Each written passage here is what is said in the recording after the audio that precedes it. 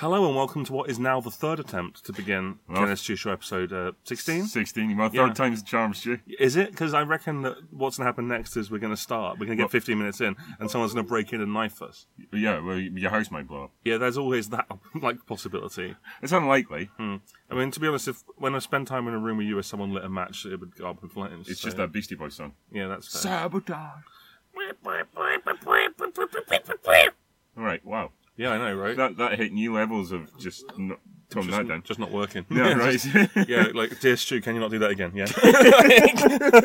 Yeah, Dear Stu is a long time fan. Fuck off. Yeah, dear Stu, as your co-presenter Ken, I just want you to just knock that on the head. Yeah. Just, ow! Just, yeah, okay, like that. It's time for full disclosure. Full disclosure. We were going to do a really epic two-part... Well, we're still going to do it. Well, we're still going to do it. Yeah, we had planned... Stephen King. A two-part Stephen King episode where we look at like 20 Stephen King 20 films. Stephen King 10 in each episode. 10 in each episode. This was planned for last month. Yeah, it's been planned for more than a month. Then it got delayed. Yeah. And it was planned for today. We've been working on this for about 3 or 4 months, I would say. And then I turned up today. Yeah. And Stu went, "Hey, watch them." I haven't watched any of them. Yeah. I have. I've watched some of them, but I haven't done... I was basically saying, which is true, I don't feel like I'm knowledgeable enough to say anything about these films, really. Yeah. And I could do some like The Shining, which I've seen a million times, but... Yeah.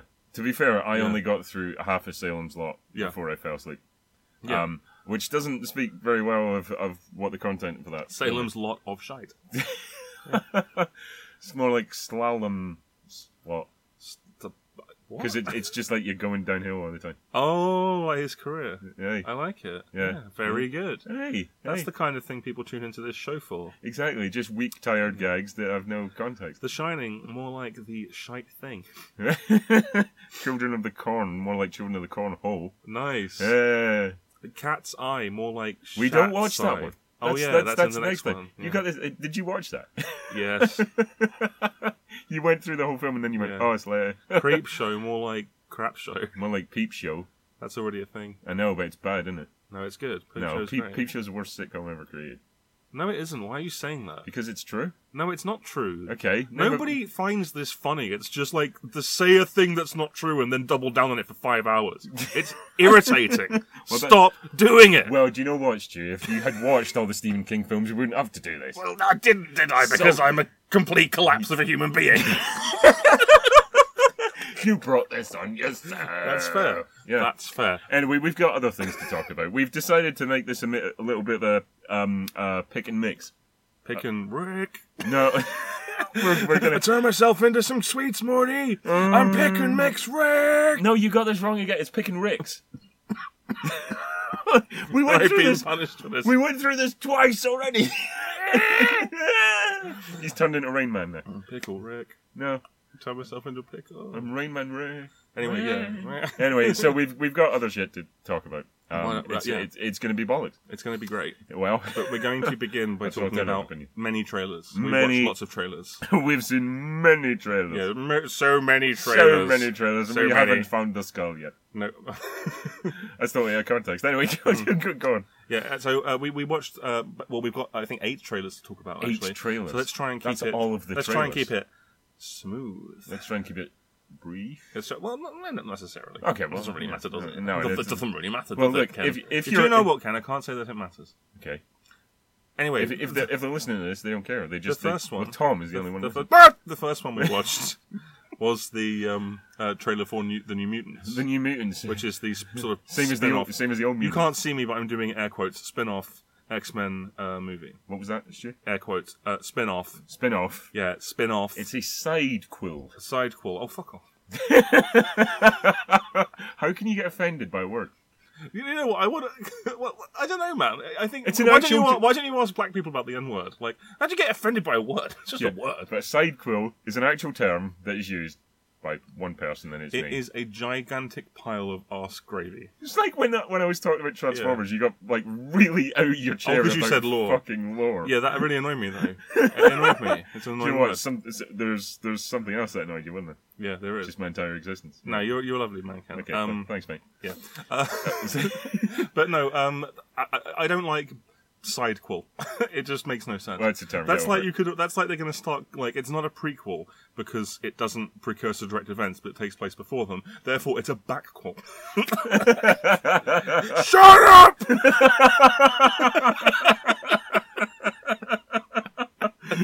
Fair point. Dig your own grave and get in it. All right. Oh, well then. All right. Anyway, New Mutants. It's dark down here. New Mutant. Yeah, it would be because it's a grave. Yeah. Anyway, the New Mutants. Meet the New Mutants. Oh, this is well dirty. That's just me. No. No. Forget it. Okay. Right. All right. Okay. Okay. This is a bad opening. Yeah. New Mutants. Worst. It looks bad. Yeah, it really does. It looks really uninteresting, and I don't know what the hell you think they're doing. Do you know what? I'm willing to go on the fact that the film itself might actually be worth watching. Maybe. What I don't understand, two things about that trailer I don't understand.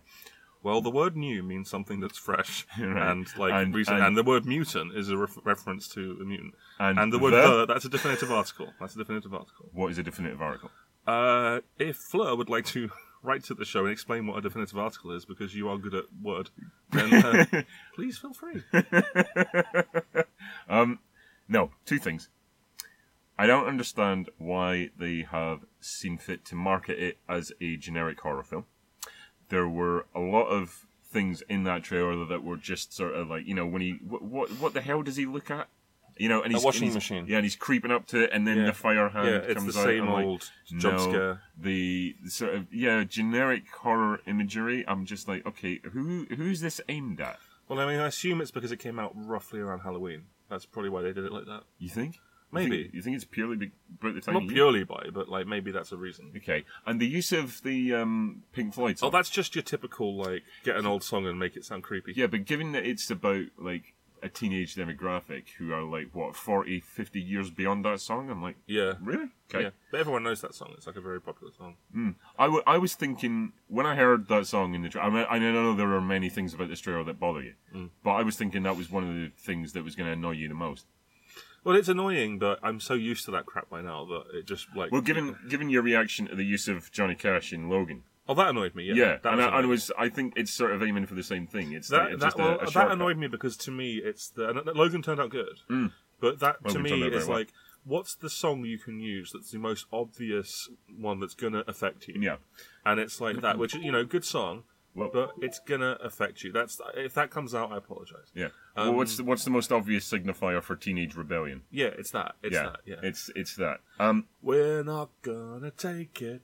No, we ain't gonna take it anymore. That's not how it goes. Yeah, it is. Sir, it's just been brought to my attention that you're not going to take it anymore.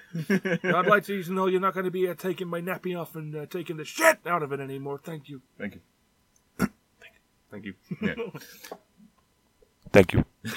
So what else about this trailer bothered you, sir? Well, that's the problem for me with it is, there's almost nothing to talk about. It's just the same old shit. You've seen it all. Yeah. You've seen it. It's boring. Nothing exciting happens in the trailer. I don't know. They stole that scare from the original Nightmare on Elm Street where the face comes through the wall. It looks exactly the same. Yeah. It looks worse. What's the thing with his smiley on him? I have no idea. I have no idea what that was. That's just another thing that I hate. You know that recent Happy Death Day thing? I'm going to see that tomorrow. The trailer of where the guy is wearing the happy face mask. The new thing is after something like You're Next with the animal masks. Now we've moved on to Smiley. It's a happy thing that's going to kill you. What is a version? Yeah. And it's just think of an idea. How hard is it to think of an idea? And, we're about to find out that it's actually very hard. So, exactly. I just... Yeah. I don't know, where does the New Mutants... Because I'm not familiar with them as a thing. The New Mutants was sort of a spin-off of the X-Men when the X-Men was at its peak of its powers, and it was a weird, mystical thing, and different, and it was interesting, and it was good. But where in the sort of chronology does it I don't really know where it fits. I mean, it's an 80s thing. It's an early 80s thing, I think. Okay. And it's mostly known for characters like Sunspot and Warlock, who you don't know who these characters are. No. Because you have to follow comics, and that's not you don't know who it is. You have no reason to know who it is. Okay, fair enough. But I mean, frankly, the whole X-Men franchise, in terms of films, unless they I just want Marvel to get it back and do it right. To be honest. that would be nice. I think it's gone far enough now that we could do with a reboot. Yeah, really. I would like that very much. Owned by the proper people. Yeah, exactly. I think Fox don't know what they're doing. Well, I've heard good things about that Gifted show. Oh, The Gifted. And Legion was supposed to be good as well. Legion was supposed to be great because it's totally unlike anything that you would expect, and I'm like, Yeah. okay, but that's. And in what brand are you putting this then? Like, what demographic are you putting Legion in? You know, it's that kind of thing. It's 1%. Okay, yeah, but it's that thing of like, okay, so it's sort of based around the X-Men universe slightly to some degree. Okay, so you're trying to appeal to comic book fans, but then if you're not going down the same sort of route, who's this aimed at? I don't know, but I've heard good things about it, and I don't have enough context in terms of opinion to give The Gifted a look yet, but I might get around to it. I don't care about Dark Phoenix, like, you know. That's coming as well. Yeah, and X-Force is coming as well. That could be good if they base it on a good X-Force story. Are there any? Yes, there are, but they unfortunately would not be able to use the characters who are in it. So, why is that?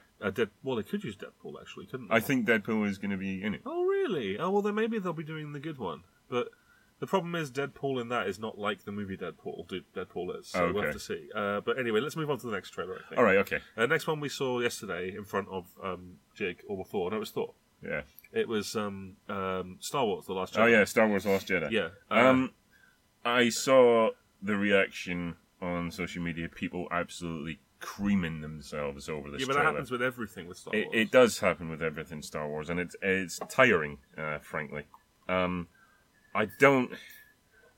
well aware that my feelings for Star Wars have just been battered out of me. Like any love that I had for it is just greatly diminished because of the prequels, and the disappointment of Force Awakens. Rogue One I really, really liked. This just looks like the same stuff. We're 8 films in now to the main saga, and it's like it's got similarities to like Empire Strikes Back. You know, the hero going to train on this desolate place under the wise old Jedi Master. You've got like variations on the walkers, and I'm going, okay, is this just going to be like Empire Strikes Back again? Because that's like the touchstone for all good Star Wars films. I don't get the big deal of it. I mean, I'll probably end up going to see it, but I can generate... probably about it. You're going to a double bill. You literally told me that. Yeah, well, that's it. But I haven't booked the tickets or anything right, yet. fair enough. But I can't generate any excitement for it. What do you think? My experience with Force Awakens was very different to yours because I went in like kind of not actively disliking Star Wars and came out kind of liking it because I thought it was really fun. Which is fair enough. I thought that it was for the first time there was a little bit of visual flair to it instead of a guy just basically going like, well, we need to have these shitty looking like Adobe Premiere wipes after every scene because that's what Star Wars does.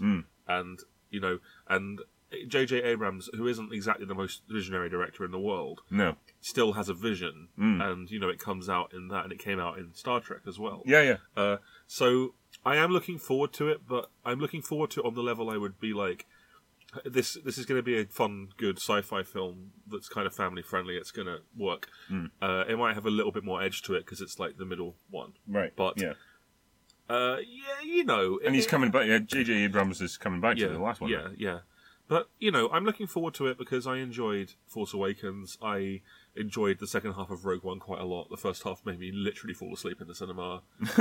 Genuinely, it's the only time that's ever happened to me. I fell asleep. Wow. I was so bored. Ooh, okay. And then I woke up and I was like, oh, this is good now. But no, it could be good. It's just, Star Wars is just like wanked over constantly. Yeah. Like I don't think there's, and I don't, as someone who uses social media, who uses the internet a lot, I don't think I've been through a full day of my life in 10 years where someone hasn't fucking thrown Star Wars in my face. I do think that. Like, I don't think it's possible to avoid it. Yeah. Because, and that's why you get, like, just stop. Like, just stop. Like, when I meet people who are my age who are still obsessed with Star Wars, I just feel sorry for them. Like, I'm just like, there is so much other cinema out there. To me, it's got to stop.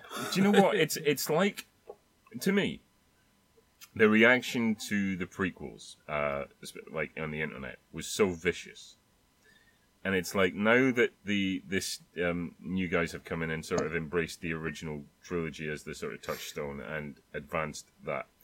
It's like they're not even actually looking at the content anymore. They're just going, oh, but this ties into the original trilogy, which I loved, and it's like there's almost an inherent love there without looking at what's actually on screen. It's the same sort of thing with the Marvel MCU to me, because they're basically going, like, it gets to the point where you have a few films that seemingly only existed to set up the next film. And people are like, yeah, like, you'd see reviews online, not reviews, but things people are writing were like, oh yeah, it was great. You saw the Infinity Gauntlet. Like, you'd actually stuff like that. Oh yeah, it was great. Thanos was at the end. Yeah. And, like, what about the plot? What about the acting? What about the actual film itself? Interaction? Oh, no, it was awesome because, like, Hawkeye had these arrows he had in a Hawkeye comic. You know, it's like, hey? Yeah. Hey? Like, that's what... And, you know, we'll get into this when we talk about Thor, because this is a problem for me, and it was a problem for me with Spider-Man as well. But... In fact, we're talking about Black Panther now, aren't we? So we should just talk about Black Panther. All right, but ultimately, Last Jedi, I mean, I totally understand where you're coming from. I didn't feel any kind of like, yes, I can't wait for this. But, you know, I am looking forward to it, and I think I'll enjoy it. Because I enjoyed the last one. I'm waiting for Star Wars to win me back, and I don't think it's ever going to happen. Yeah. I think there's just too much... It's almost like a relationship ending. It's like there's just too much distance between us now. It's like, you know, I mean, a full reconciliation is off the cards for me.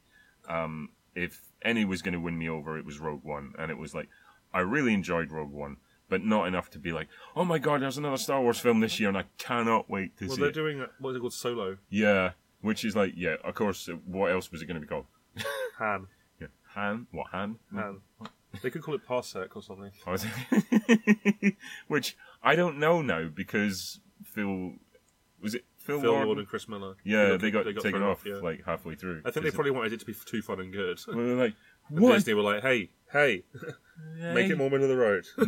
make it more Star Wars. Yeah, make it more boring like Star Wars. Why is Channing Tatum in this? Anyway, Black Panther. We saw a trailer 2 for Black Panther.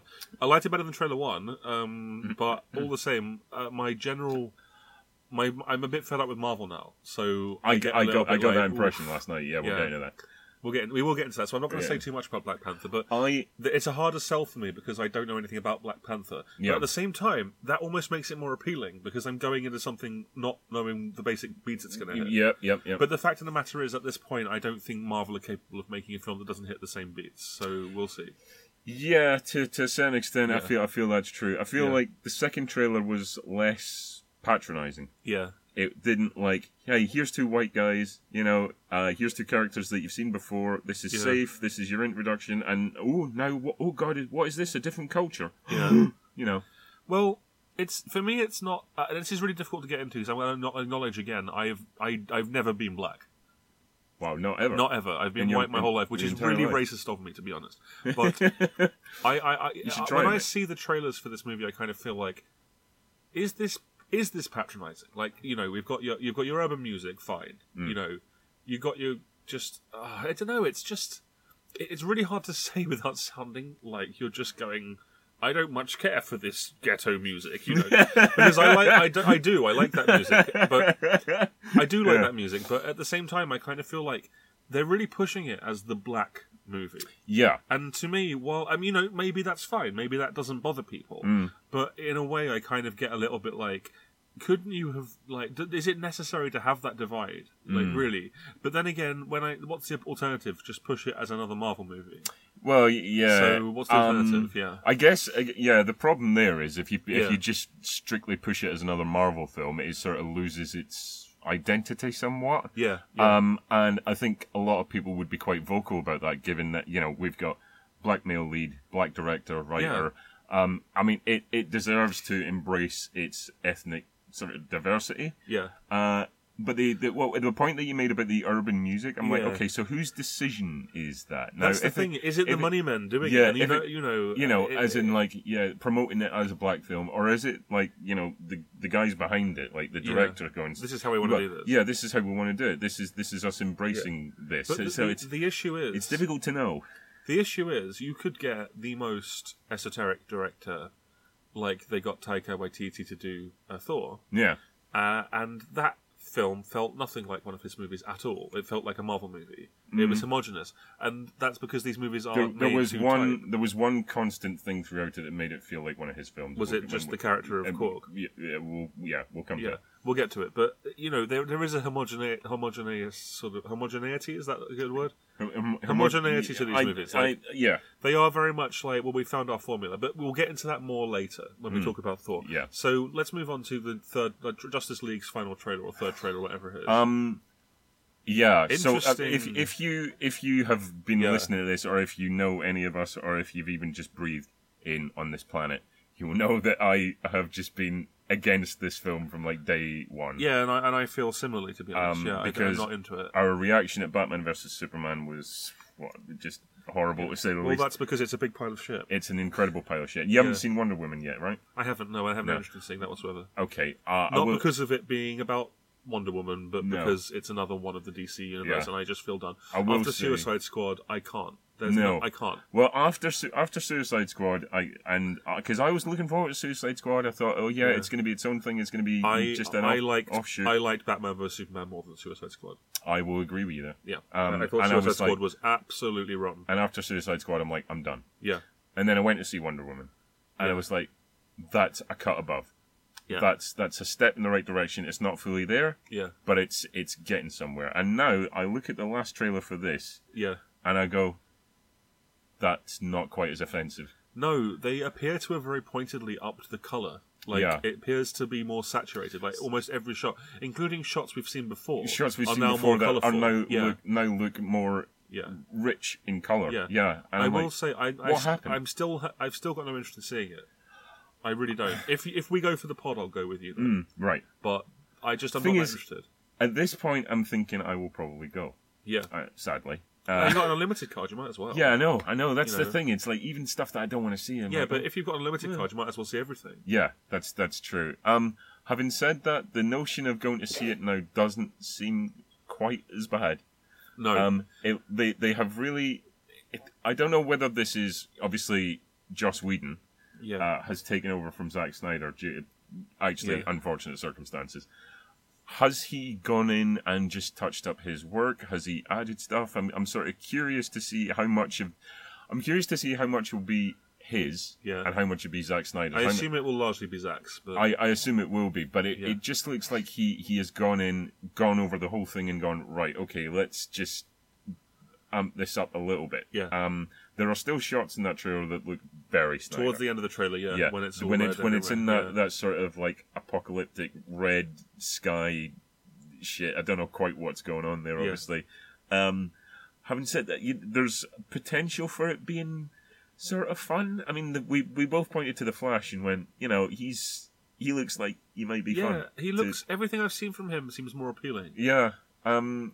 Like almost like his introduction just serves to make everything not quite so dull and grim. I'm going to say it again though. They should have had solo movies for all these characters. Before of course they should. Of course they should. It's insane that they didn't. No, they've rushed it. They really have, which is detrimental. Obviously, I mean, who gives a fuck about Cyborg? I could. The thing is, I could in theory give a fuck about him if they'd made any effort to develop him. Well, if they made any effort to make him look any. Cop. I mean, he still looks shit. Yeah, he does. Yeah. Like the actual look.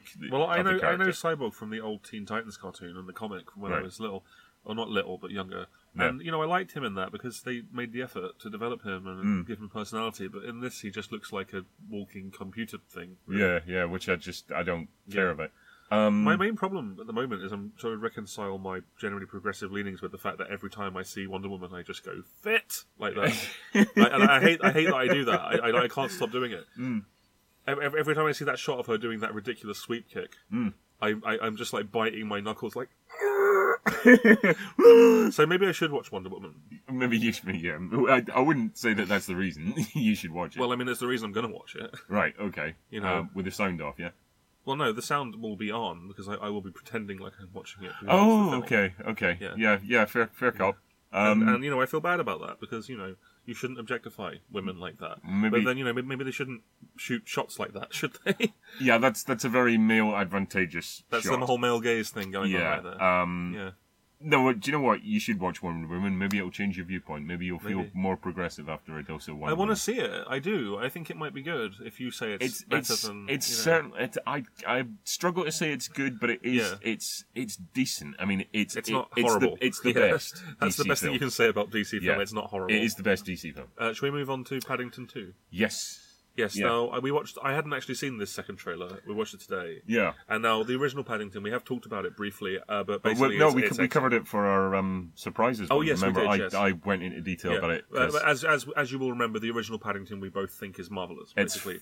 It's a charming, beautiful. magical... Like, it's pure... to me, it's what... This sounds wanky, but it's true. When I think, what do I want from cinema, it's that. That's what I want. Yeah. I want to walk away and feel like I've seen something that's changed my life for the better. But you want to feel good. Yeah. I mean, or if you don't feel good, you want to feel like you've been made to think about something. Yeah. I mean, and when I walked out of Paddington, I was just like...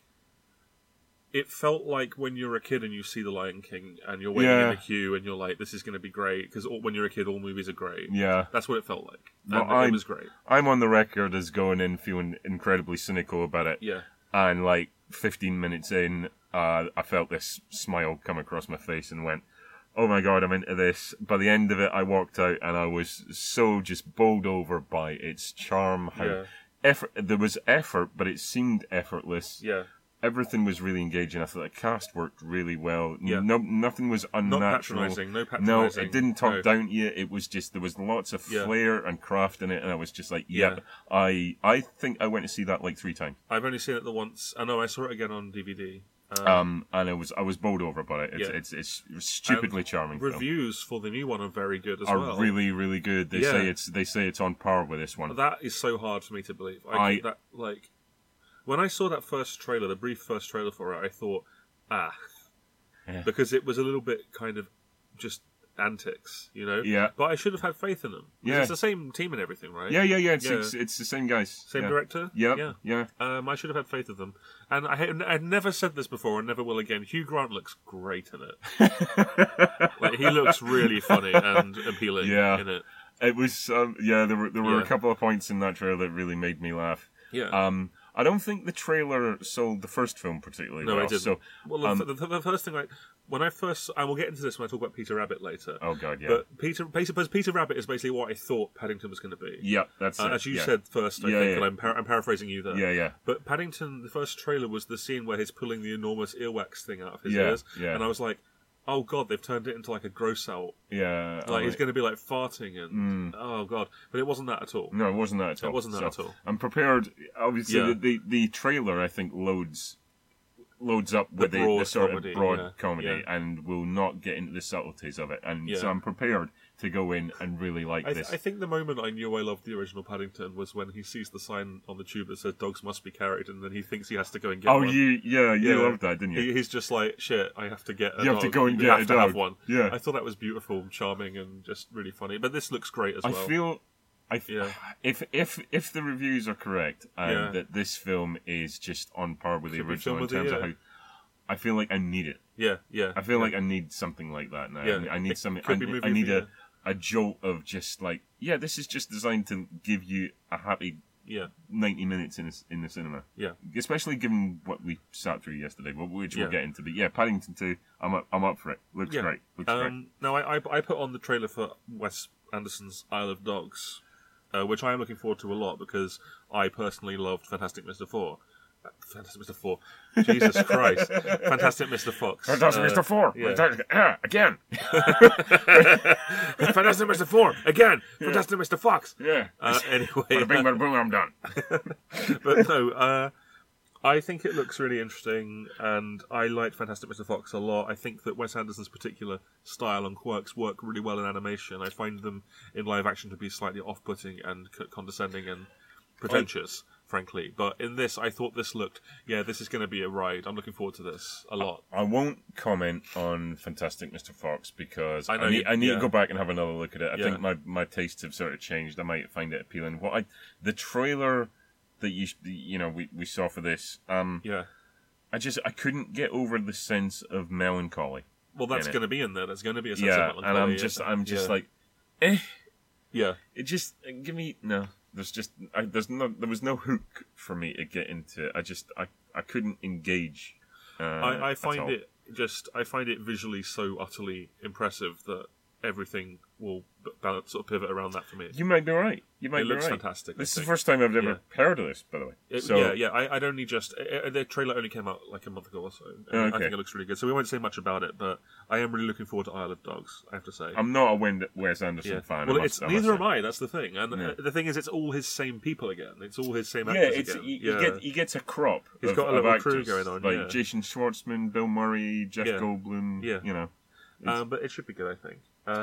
But then after that, we watched a trailer for something we're both pretty enthusiastic about, which was Jumanji: Welcome to the Jungle. Yeah. And that's taking a lot of flack. I don't understand why, because it's like people hate fun. Right. Do you know what? Right. Okay. So a couple of things. I got in a huge argument with a guy on the train to work actually. Yeah. About whether it was a sequel or a reboot. Yeah. And I was like, it's a sequel. Yeah, you see the board game, and he's like, no, it's a spin-off. He's like, it's not a spin-off because it's been said that it will directly reference Robin Williams' character in the original. It's set in the same environment. It's just that we didn't see that the first time round. It was all brought out of the game. The fact that they acknowledge the board game is a presence. Yeah. The other thing that it keeps getting flack for is that it's a video game this time instead of the board game. Yeah, but who cares about that? Well, what does that matter? My argument was, right, if this game is sort of semi-conscious, I guess, I don't know, it was like, it would make sense that there are other avatars, like other portals into that world. And secondly, the trailer sort of sets that up, is the fact that board games have become blasé and are not recognised anymore. Yeah. And the game actually creates another function for you to get sucked into. So we can get new people, It's like, at the end of the day, this is Jumanji. It's a perfectly fine film. It's not one to be revered. No, that's the weirdest thing. Jumanji was never a masterpiece. No. It was just a fun summer movie that I have fond memories of. I feel like it's almost gotten more reverence in the wake of Robin Williams' death. Yeah. But, he was never... It didn't have when he was alive. But he was never the best thing about it anyway. No, he wasn't. That's it. I mean, he was great. Yeah, he was. Because he's great in pretty much everything. But it's like... Where's this come from? Where's this, like, oh my god, it has to be held up on a fucking pedestal? Well, the thing is, it's this my childhood thing again, isn't it? And you know what? I'm about to get into that in a moment with the next movie. But exactly. No, I think Jumanji, I think what they've done is they've very effectively created this thing that just looks like a fun ride. Yeah, they really have. I don't expect anything better than that. I don't expect to be moved by it. I don't expect to have my life change. I don't expect to come out of it thinking...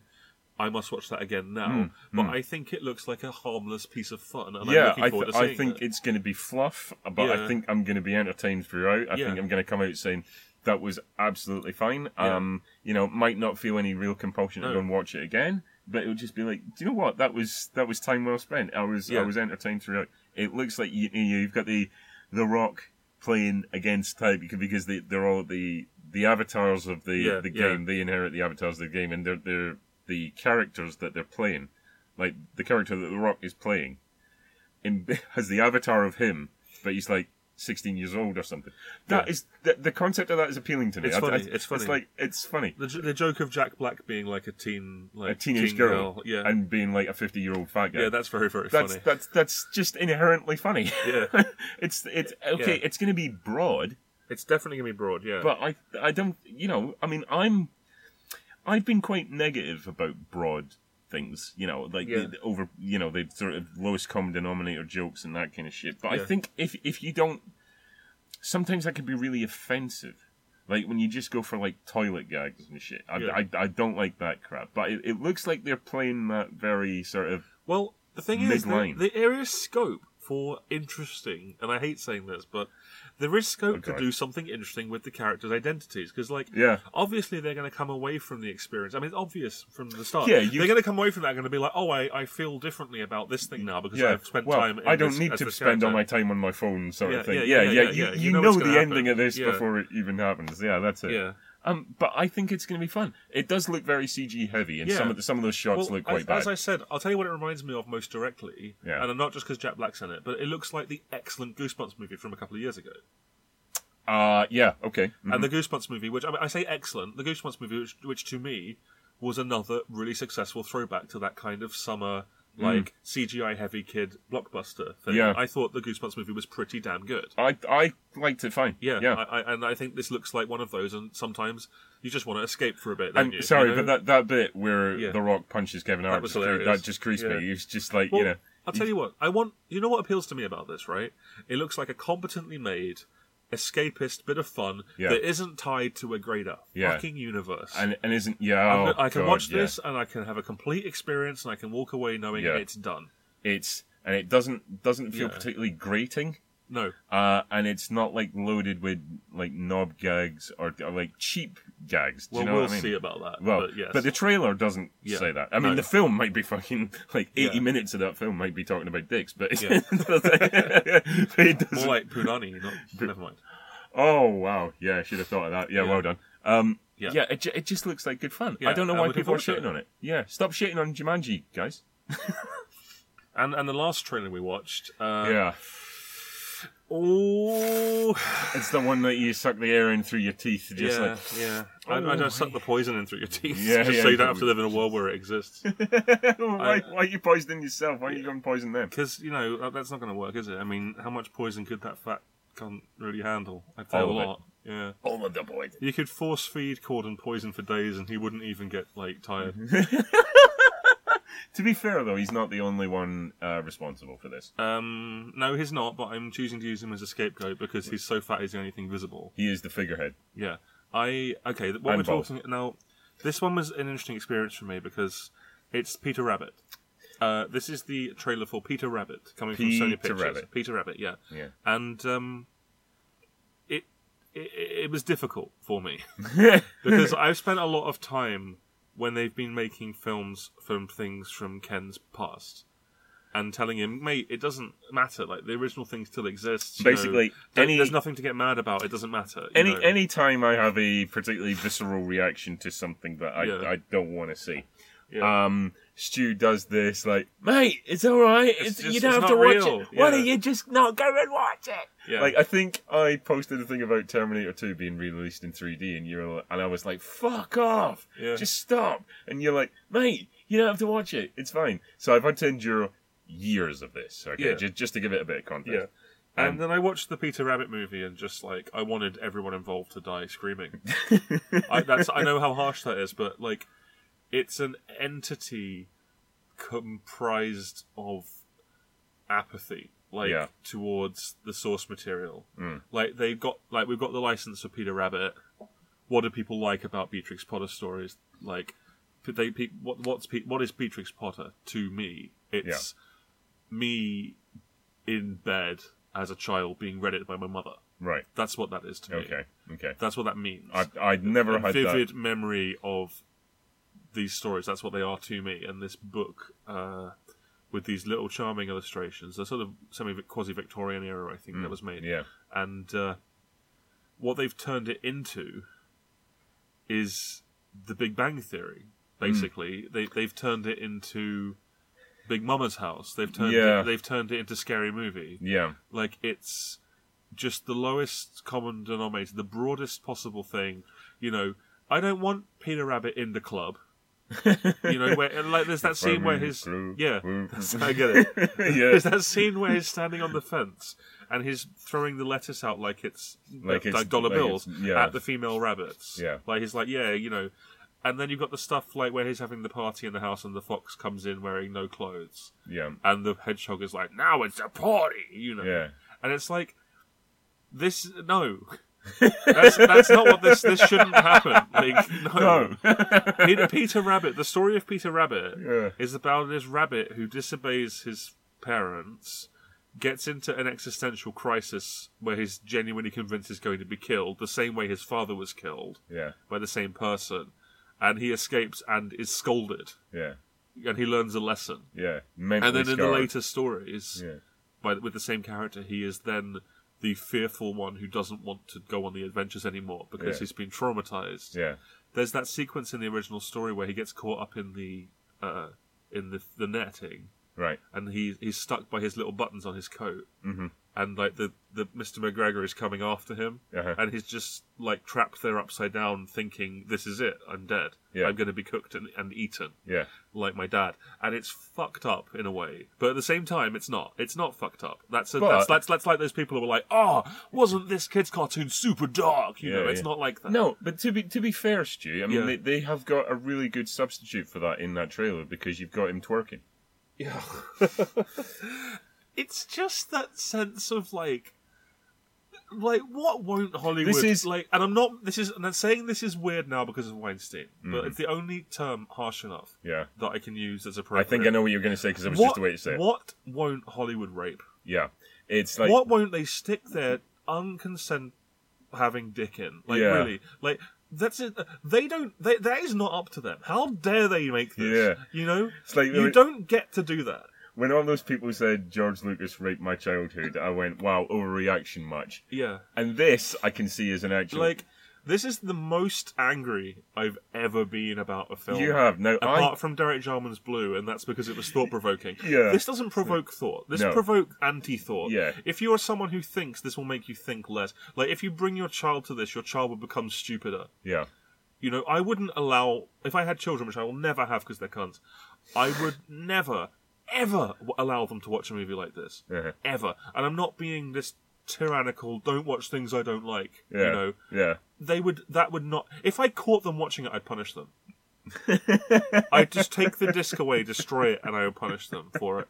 I would be like, I told you, you can't watch this. You're not allowed to watch this film. You know? I would hit them, and I would do the time. All right. Wow. Yeah. You don't... That's not fair. It's not fair to do this. It's like... I don't even know how to express how fucking wrong this film is. The sheer... You know, when it's something like Transformers, I don't give a shit. Transformers is stupid. Like, okay, it means something to some people, that's fine. I'm not going to tell them they're wrong. Transformers is just a toy commercial. Yeah. Like, Turtles is kind of just a parody of what is it a parody of? It's a parody of indie comics, basically. Right. And Turtles is kind of fine. Turtles is stupid as well. I love Turtles, don't get me wrong. But when they make a terrible Turtles film, it's not an affront to me. It's not an There's offensive, plenty of terrible Turtles stuff already. Okay? Beatrix Potter is basically these beautiful books, this beautiful British television cartoon series, a CGI one which should have been an abomination but was actually kind of acceptable.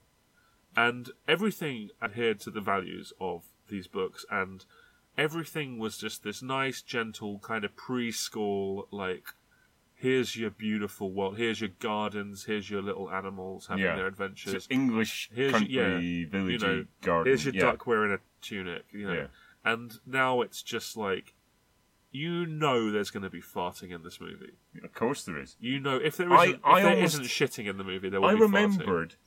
Maybe I'm thinking of someone else, but I could have sworn in the trailer, and obviously we've just watched it and it wasn't there, but I could have sworn the first time I looked at the trailer there was the joke about him eating rabbit shit or something. No, that was something I wrote. Oh, okay. I wrote a comment saying, I bet there's a joke where Mr. McGregor eats rabbit shit thinking it's raisins or something. Oh, yeah. Because I wouldn't be surprised. Because they did that in the Chipmunks. They did that in the Chipmunks, yeah. And I think they'll do the same joke, basically. Of course. But it just, you know, Peter Rabbit throwing the hedgehog into a dartboard to play darts with it. Like... Peter Rabbit twerking, Peter Rabbit, the Pigling Bland screaming at Mr. A character whose name is Pigling Bland. The pig, who's the most benign character in the books, screaming in young Mr. McGregor's non-evil face. Yeah. Like, what is this? Like, what? They read these books and they went, this is what we got to do with this. Like, why? Who are these people and how can we kill them? Like, you know, what's happening over at Sony to make this?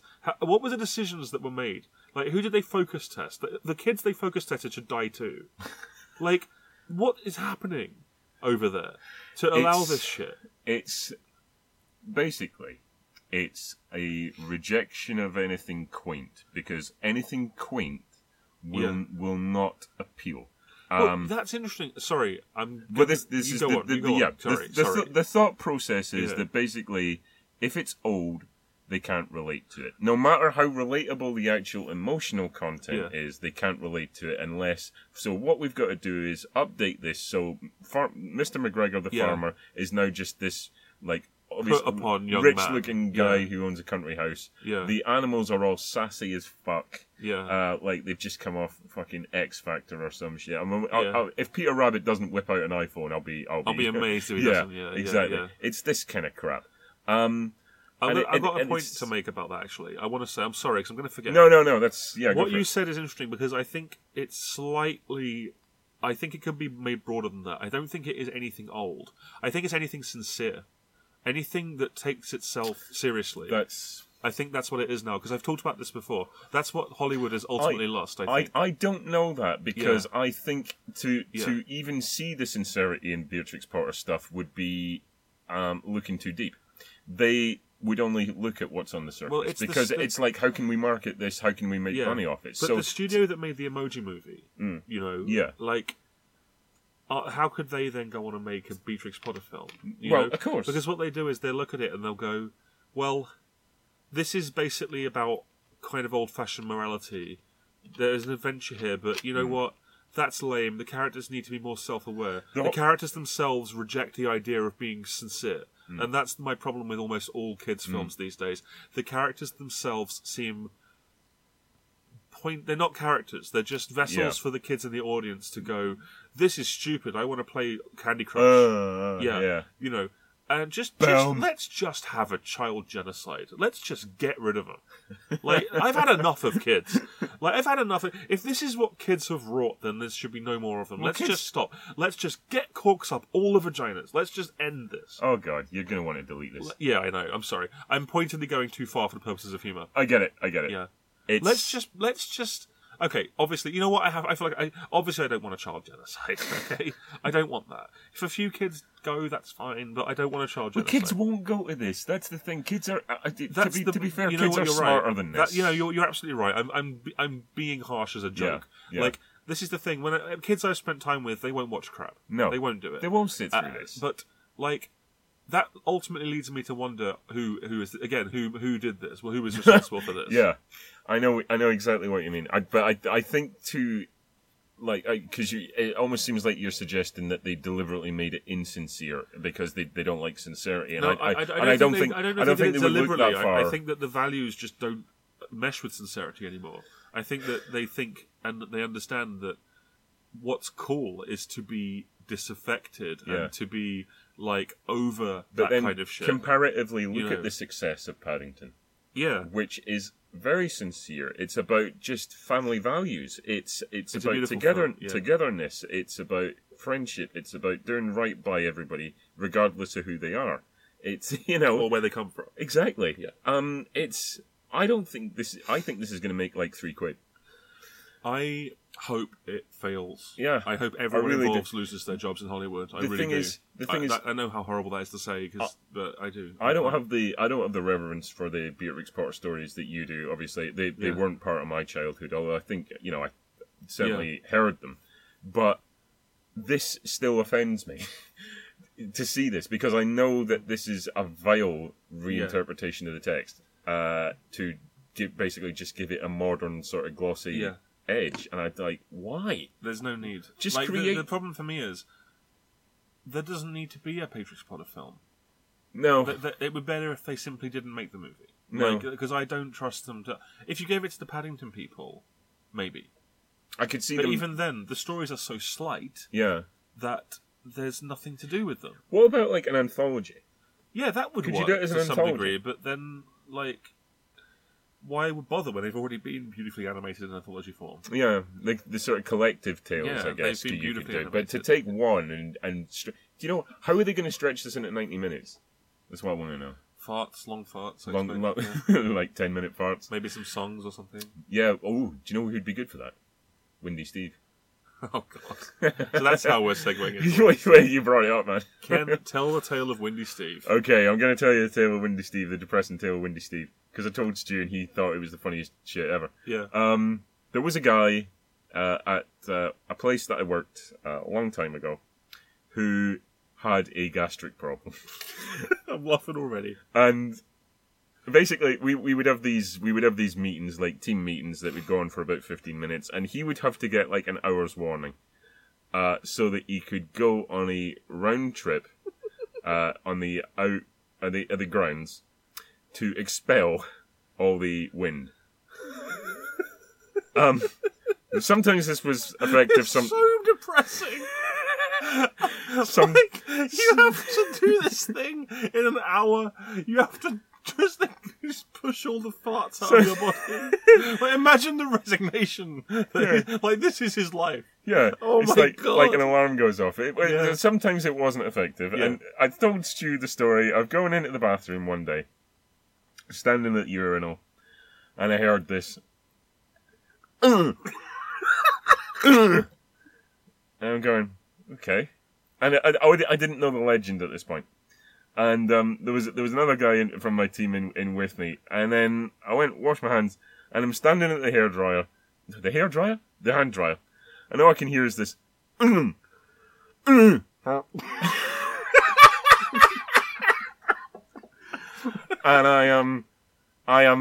I've got my fist like rammed in my mouth to not laugh at this poor sod. This poor unfortunate bastard. It's just so depressing that it's hilarious. It's just the sheer the foot anything where a guy gets frustrated. I still maintain that the funniest thing I ever heard in my entire life was when I was in a cubicle and the guy in the cubicle next to me screamed, "Ah, come on!" in a really Scottish accent because he was trying to force a shit out, and it's just, it is the funniest thing in the world, and that is what will happen in Peter Rabbit. That's Peter Rabbit sitting on the crapper going, oh. Yeah, and Jemima Puddle Duck comes up and just puts his fingers in his anus. Wow. Yeah, and just like, see if you can like pull him out. Wow. It's happening, Stu. Yeah. I'm really sorry to tell you, that's Peter Rabbit. So this weekend, the Ken and Stu Show did its first convention event. Yeah. Which me and Ken attended, and that's it. It's not going to become an annual thing. No. I'm sorry to say. No, it's not. So for those of you who were hoping to come to Ken and Stu stock next year, it's not happening. Sorry. But, I mean, if we inexplicably get really popular and get sponsors, then we'll do it. Yeah, and you're all welcome. Yeah. But it's unlikely to happen. It's not likely to happen at all because our podcasts tend to be 7 hours long, although this one won't be. It was an event, and it was entirely ours. Yeah, and it was JigThor. JigThor. Did we talk about this before on the pod? I think did we come up with the actual name on the last podcast? I don't recall possibly? if we did. We may have done. But JigThor, basically, it was a one-day event where we see two films, Jigsaw and Thor Ragnarok. And because Thor sounds a bit like Saw, if yeah. you've got a funny speech impediment, just for a cheap gag, we called it JigThor. JigThor. JigThor. JigThor. JigThor. JigThor. Hey, what you saying? JigThor. JigThor. As you know from one of our earlier podcasts, we like Saw. I mean, I'm not sure if we like it, but we're into it. Yeah. Basically, yeah. If you listen to episode 7, which is the extreme horror one, where we do a dissection, I see what I did there, of the Saw franchise. We like the first one, legit. I think great. Yeah, it's a strong film. Mm-hmm. Basically, the like for the rest of the series is about the absurd levels of convoluted shit in it, and the just very convoluted nature of the traps as well, which just go to extreme levels. Like, I mean, the only one ridiculous in those first 7 movies, the only one I would say is just like utterly rinse is 5.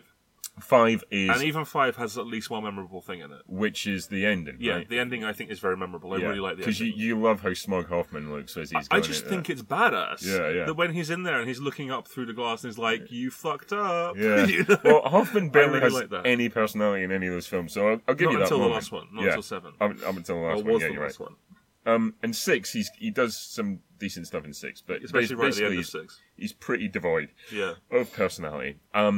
But the main thing about the Saw films is just like, oh god, how ridiculous this is going to get. Every Halloween we would go, and we would have fun laughing at it, and we actually just fully orgasmed at the end of the Saw last 7, one, yeah. where Dr. Gordon turns out to be like badass and in charge. Yeah, it was awesome. So, but I wasn't particularly looking for this series to get resurrected No. In any form. I was okay with it being done, personally. You were more on board with it than me. It's fair to say, which is really funny when you consider the Ken comics. Yes, it is about this particular series, where I'm leading the way. Yeah. It's like, come on, Stu, let's go and see number 8. Way! Yeah. That's not how it operates in reality at all. So obviously we heard this new one was getting made. Yeah, it was called Saw Legacy. It was called Saw Legacy. Yeah. And I was like, oh, okay. And then they changed it to Jigsaw, which I find quite offensive as a title, just purely because it's just completely out of place now. It's totally lame. It's totally lame title. Fortunately, this will not affect me at all because I won't be buying it. And there are various reasons why. The trailer for this, we discussed the trailer last time. I was sort of getting quite amped for it because I thought this is going to go into absurdity. Obviously, in the film Jigsaw, John Kramer has been dead for 10 years, and they keep sort of hinting that his DNA turns up and they've got his voice recordings and shit. And I'm like, okay, have they actually brought him back? Oh, from the dead? hold on. I want to say this before we forget. Yeah. Big spoilers. Massive We're spoilers. going to spoil the entire movie. And believe me, you'll welcome them because you'll never have to see it. And let's just say that it's shit. It's fucking the worst terrible. one in the series. That's to me, it is. I'm gonna go with that actually because it has nothing memorable that happens in it. Nothing. No. 5 has its ending. This has 5 is the nothing. ending. Yeah, it's flatline bullshit. Yeah. There is like one scene where it threatens to be interesting, and that's the main scene with Tobin Bell. Yeah, but even that because you don't understand the context of it at that point. Yeah, that's right. Yeah. But yeah, basically, I was like, "Oh God, are they bringing him back from the dead?" So I posited a list of theories about what it was going to be. So we thought, right, okay, has he been cloned? Has he just survived a massive slit throat and terminal cancer? Has and an autopsy? Yeah. Has the is it his son that looks exactly like him? Has he got a twin brother? You know, there could be all sorts of shit to bring him back into it. Which I was like, oh my God, this is going to be absurd. My prediction was half correct. Yeah, you're and half incorrect. So Stu went for timeline bullshit. Timeline bullshit ass pull is the exact right. And I was half right. That was half right. So let's get into it. Well, okay. First of all, again, terrible film. Really bad film. All the traps are crap.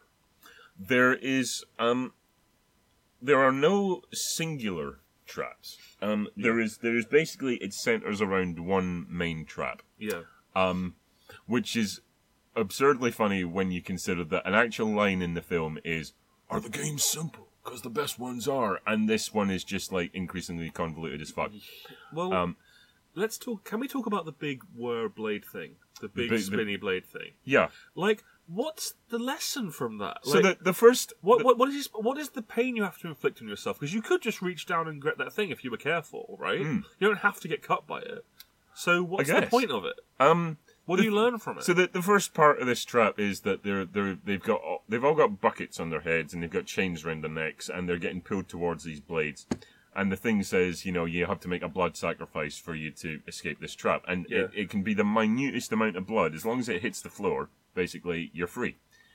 It's like, okay, so what is the point of this? Yeah. There isn't any real sacrifice. It seems... Somebody... I watched a video recently. You know the CinemaSins videos? Yeah. Recently they did Everything Wrong with Saw 3. Oh, I'm watching that after this. I'd like to see that. And they've got Saw 4 up there as well. Oh, wow. Which I've not looked at Dude, yet. after this is done, can we watch them? Yeah. Sweet. But they talked about Jeff being locked in that wooden box, in the crate, before he starts his game. Yeah. It's like, why is he in there? Yeah. This seems like absurd. He could have killed himself falling out of that box. It's like, and the game would be over. But it's like, this isn't part of the trial, so why is he in there? Why does he have to go through that to get it? And I feel like that's on par. I'm like, this doesn't mean anything. Yeah. The one bit of note in that entire bit was the funny... Because it looks like... it wasn't intentionally funny. No, it wasn't intentional. You later find out that there's a point to it. But basically, there's 5 people in this trap, and one of them just falls over unconscious, and is just getting dragged towards it while the others are screaming and fighting for their lives. And it was just like, oh my God, that's quite funny. Yeah. And then it's ruined. But the thing for me is that if you know anything about films, you immediately know something's up as soon as you don't see him die. Yeah. You immediately know that he's fine. Because as he gets pulled into the blades, it pans to the next... and you don't see him die, so you're like, well, he's alive, so he's obviously Jigsaw.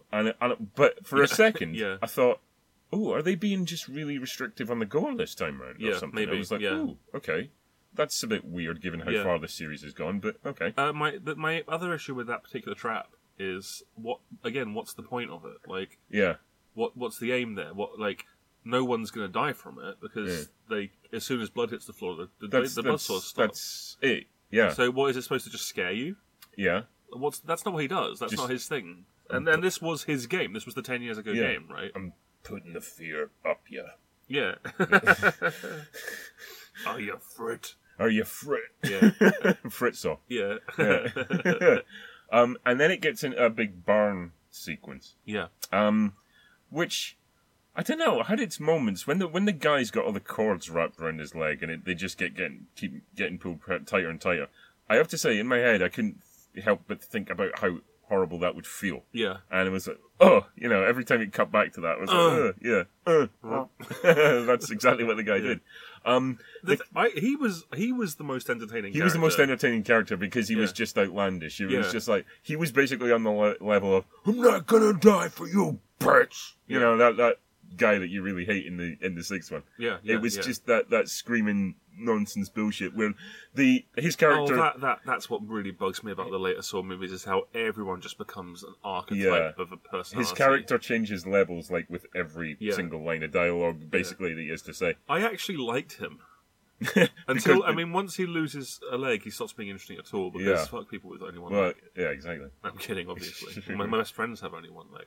Really? No, God, no, not really. I made it up. I'm just trying to sound reasonable to these people. Right. I'm trying not to sound like I just said disabled people suck, which is what I basically said. Which is a fake opinion for a joke. In this podcast, it's shock value. You've asked for child genocide and people with disabilities are cunts. Yeah. Are you trying to alienate everyone? No, I'm just doing shock humour because I'm tired. Okay. You are Howard Stern, and I claim my 5 I am Howard Stern. Baba Booey. Yeah. Anyway, so. Yeah, then they get into this big barn sequence. There's a bit where they get pulled into this, like, grain tower, which actually was beginning to verge on the ridiculous, and I thought, oh, maybe this is picking up pace. Maybe I'm going to enjoy this. Oh, that just bored me, that did. It was ridiculous. It was just like, I'm just going to chuck some garden stuff down here. Yeah, so they get filled, they fill this thing up with grain, and they're sort of submerged in this grain. And up to the neck. Yeah. And then he just starts flinging, like, knives and forks and... trowels and... anything sharp. Basically down this chute at them. And then there was a tidal wave of them at one point. I'm like, where the fuck is this going? Because they barely got hit. It was nonsense, but I thought with the concept it was getting into the ridiculous, and I thought, okay, maybe I'll be a bit more on board with this. But no. In fact, I think, wasn't there were only 2 more traps after that?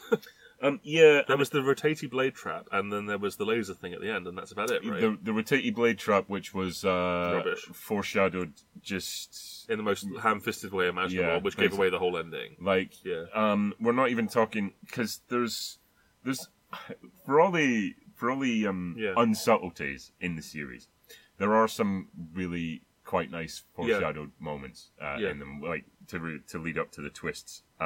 But this was just ham-fisted dialogue. Like, okay, I need to tell you this because if I don't tell you this, it's not going to make sense. The lady who's the fan of JigThor, the weirdo, she has a load of his old traps that she's either reclaimed or like she's built herself. And that was a nice little like highlights reel. Basically, yeah, that was fun. I liked that. It's like here's the bear trap. One of them is this big rotating blade thing, like a funnel, and she says like, "Oh, it was built for a game 10 years ago that never took place." Yeah, and you're like, oh, so the game we're seeing is a split timeline from 10 years ago. You've just told us the twist. Thanks for that. Yeah. Like, you couldn't have written that any better. No. Like, why didn't... You know what would have been smart? Is if they had shown it, but not commented on it. Like, you could see it in the background or something. And then when you see it again, you're like, whoa, what's going on? That's the same trap from the room. Like, see, I just wrote a better script. And and it took me 5 seconds. Yeah, exactly. Then you have to force the audience to think, but they don't trust you to do that anymore. So... No, that's it. The characters are all just no-name, just nothings, really. Yeah. There's a bunch of police guys that are investigating the case because, Jigsaw's DNA is found, and they're like, oh, but he's been dead for 10 years. There's a lot of that kind of dialogue. They go and dig up his body, and his body's not in it, and you're thinking, okay. And then it gets to... it's not even worth going into in much detail, really. No, but basically, you get to the end, they get to the last room of this trap, and there's a guy in a hood, and he pulls the hood off, and it's Jigsaw. Yeah. And you go, okay, so what's the context? How is he here? And I'm waiting for, like, there's, like, an army of Jigsaws. Like, he's been part of this mad cloning operation or something. And I'm like, come on, do something. And then meanwhile, because I'm observant, I'm sitting there going, this is the past. Yeah, this is Timeline Aspel. Yeah. And then it ends, they go into this laser cutting trap. The last detective and this other guy. And then it's revealed that the other guy in the trap is... He faked it. Yeah. And I have to say, I liked that reveal when the guy looks up and sees there's no laser marks on the ceiling. That was close to being clever. That was alright, yeah. But basically, this whole thing about Jigsaw had this other secret apprentice that was not a factor in any of the other films. Just feels like a... What? Yeah, it's garbage. Yeah. What? And it's not... What if that guy had stood up, pulled off the face mask, and it had been Dr. Gordon or Adam or something? I'd have been fucking cheering. Yeah, exactly. Yeah. Like somebody recognisable, somebody that we loved already. Dude, all it would have taken for us to like that movie is if that turned out to be some regular character who we knew. Yeah. If it had been all Gordon. It would have taken. Yeah. Or if it had been, he thought that he was the apprentice or something like that, and you really revealed that Gordon was pulling the strings, I'd been like, yes, because Gordon's awesome. But it wasn't even like that. So basically, Jigsaw has inherited this other meat-faced, just nothing to do his work Who's for him. Who's a terrible acting, by the way. Who's a terrible actor, even worse than Hoffman, I would say. Even worse than Hoffman, no, you're quite right. Not even markedly enough personality to carry Hoffman. And I just think, really, though, he was training this other guy all this... Yeah. How did he find the time to have, four fucking apprentices? Do you know? I have to say one thing.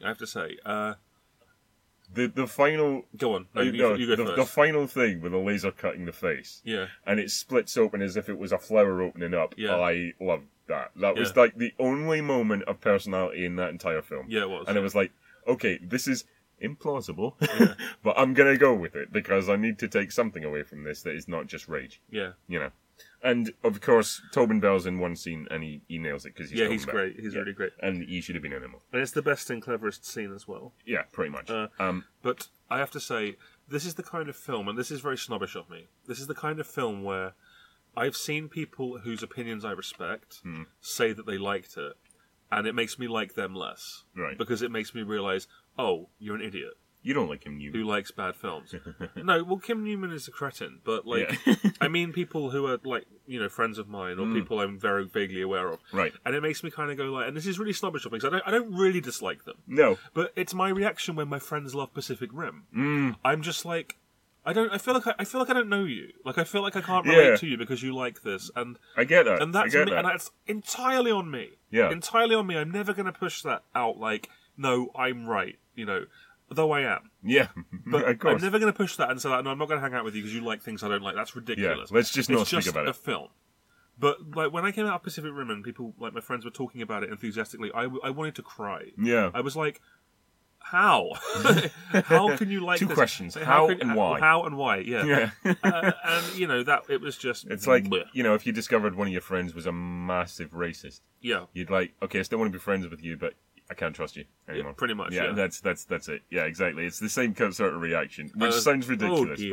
Oh, dear. Oh, dear. Oh, dear. Dear. Let's not let that become a thing. No, Yeah, anyway, but that's Jigsaw. It's a terrible film, and I hope they don't make any more. Disappointing. You kept teasing me, and I don't know if you're winding me up or not about how much I'm going to see the next one, if there is another one. And I just want to state it on record. On record. I will not see another Saw film, ever. Unless it does one of the following things. Actually brings Jigsaw back properly. Or has Gordon in it. That's the only two ways it can get me to watch it. Other than that, I'm done. I will watch it. I'm officially out of this franchise. I will watch it. I'm keeping up my fandom, I have to. 8 films in, this should have been much more absurd. I agree. It should have just gone like Gonzo. Basically. So Jigsaw, ultimately... I'm giving it 1 star. It was a jig flop. It was jig poor. Yeah. Oh, hey! Nice. I'm gonna give it a fraction, like a corner. No, you have to give it 1 through 5. There's no fractions. 0 then. No, you can't give it 0, 1 or 5. 1 through 5. 1. Yeah. 1.5. No. Piss off. You don't get to be special. Be normal. I don't want you to be special. Anyway, after Jigsaw. So after Jigsaw, we had a break. Yeah, and then we went to see Thor Ragnarok. The next Marvel Cinematic Universe movie. Yeah, number 17, I think. Oh my god. We're up tonight. So, trailers for this were pretty good. I was quite amped for this. I really just thought like some of the imagery in it was pretty far out. I thought they were embracing just the fact that Thor's should be quite markedly different from the other ones, like the sort of Earth-based superheroes. I thought we're gonna see something really good here. You are sort of getting fed up. Spider-Man Homecoming, having reflected on it, I dislike it even more. Which is interesting. I just feel like Marvel have settled into their niche so hard. They're in the groove, yeah. They have settled. They very much have settled. They're coasting along, going, all our films are selling like gangbusters. Everyone wants to see where this is going. Everyone's following this. We have a huge fan base. Even if, like, overnight everyone who wasn't a Marvel fan stopped going, they'd still make a lot of money on the fan base, I think. They're set. And I'm not going to say that I don't think they're putting the effort in, because I don't think that. I think they are admirable in the way that they go out of their way to fill every frame of their films now with stuff. Like, the ways they create worlds is very impressive, I think. And basically, no matter how much I shit on these movies, which I will be doing, I don't think there's one I've seen where I felt that was a bad movie. I really disliked Spider-Man Homecoming. A lot of it is because of my own personal feelings about the character. A lot of it is because I do think it's a bit inept. But it's my least favourite Marvel movie, Spider-Man, by far. By far. But I still think it's okay, and I would probably rewatch it if like my friends were watching it and they threw it on, I'd sit through it. And I'd probably enjoy myself to some degree. But Ragnarok, just to give this review a bit of context. As we exited the cinema last night, having seen Thor Ragnarok, Stu went into a 5-minute rant, which included the words, "I'm fucking done. I'm done. I'm not seeing any more of these. No, fuck this. I just can't. I'm done. I'm done." And then 5 minutes later went to, "Do you know what? I'll probably end up liking it." It's true. I came out of it really fed up. Just like... I'm going to be repeating myself from Spider-Man, but... And this was like leagues better than that for me, but... When everyone is like a wisecracking, funny, like... When everything's a joke, I don't care. I can't care anymore. When everything's undercut by some little quip, it gets old as shit. And this is Guardians of the Galaxy's fault. And I say that as someone who thinks that the first Guardians of the Galaxy is top-tier Marvel. I think the second one is below top-tier, but still very good. Because they're just carrying along their established path. This was basically Guardians of the Galaxy 2.5. Yes. In almost every way. But without the interaction that makes those films work for me. I agree. Because in this film, and I think this is a fact... By the way, there will be spoilers. Yeah, there will be massive spoilers. I think this is a fact. I think that they now... Basically, sorry, I'm getting really confused over myself. Thor is now Star-Lord. He even looks like him when he's had his haircut. And, like... The movie opens with this whole, like... So, he's in a cage. And the voiceover is basically... And this is an exaggeration, but this is what it's kind of like. So, like, you're probably wondering, hey, how did Thor get here? And it's like, no, that's not Thor's voice. That's Star-Lord's voice. That's his character's voice. Now, they all have the same voice. And it's infuriating. Because they've been like, hey, this worked with Tony Stark. You know? Hey, this works with Star-Lord. Let's make Thor the same. No. Thor, the first two Thor movies, while they weren't necessarily top tier, they were good. And a lot of what made them work for me was the whole fish out of water thing. Fish out of water doesn't really work when it's fish from an alien planet out of water on another alien planet. It doesn't work very well. You know? Because... Very good. I like it. Yeah. But, like, what do you latch onto when there's no stakes. No. And the stakes that are there... Sorry, I will stop. Yeah, no, carry on. The stakes that are there are constantly undermined and undercut. It's like the filmmakers are just going, you know this is going to be fine. Like, you know it's all going to work out. It's like Civil War, where it doesn't work out. No. And it's fucking dark in places. Yeah. I mean, it's still within the bounds of family movie. But yeah, of course. In this, it's just like they're going, look, Thor is stupid, so we should stop caring. The thing is, what I point to, just bringing up Civil War, is when they go into that bunker and start revealing Zemo's actual plan, and then it cuts to the footage of the Starks getting murdered, you could hear a pin drop in that audience. Everything just went silent, because it was like, this is not funny. And they treated it with the seriousness that respected. Whereas in this film, they would have fucking undercut that with a gag. There's an extremely significant event at the end of the movie. Which we will talk about. Yeah. But basically, I didn't have so much a problem with that opening scene. I thought the reveal of him speaking to that skeleton was that was quite amusing. Was quite funny. Well, and the thing is, when he said, like, oh, and that's when I met you, that was quite funny, but it's the dialogue that he's been given that bothers me. I know exactly what you're talking about, Now, to be fair, I think this is the first time that they've done that. Like, they've given Guardians of the Galaxy's voice to someone else. I don't think you can really level that at any other MCU film. But yeah, I know exactly what you mean. No, not really. The thing of him not taking the threat of Surtur. Yeah. Is it Surtur? Surtur, yeah. Seriously. I didn't have a problem with, because you've seen that sort of arrogance in him before. Yeah, that sort of like, I can undo this threat, it's fine. Yeah. The use then, when he frees himself and they have Immigrant Song playing over this fight. Yeah. I was like, that's, I'm quite engaged with this. Well, this is fine. When you get out of that bit and it cuts back to Asgard. Yeah. And they've got a play going, which shows like Loki's sacrifice from the Dark World told from the viewpoint of Loki, basically, because obviously Loki's in charge of Asgard, posing as Odin.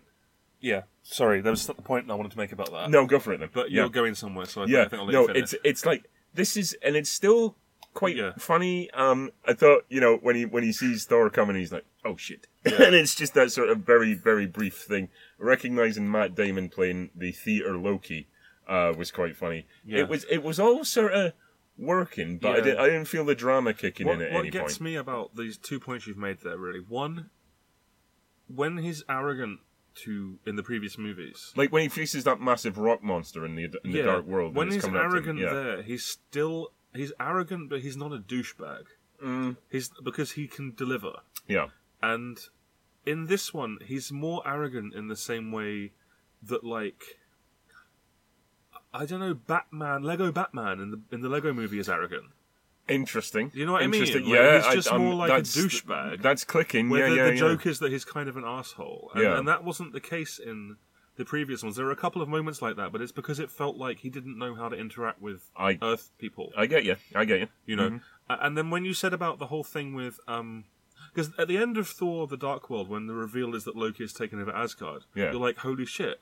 Yeah. This is going to be amazing. Like, this is going somewhere. Yeah. But they throw it away in the first 15 minutes. They don't do anything with it. It's like they wrote that twist in and they were like, shit, I don't want to do this. I feel like that is quite true to Loki's character as established, because he's finally got the throne and doesn't know what to do with it. It's like, he's like a dog chasing like, to make a Joker comparison. Right?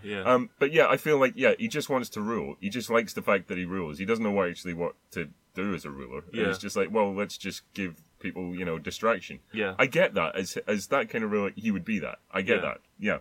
Carl Urban's character, Scourge, was a bit like one note.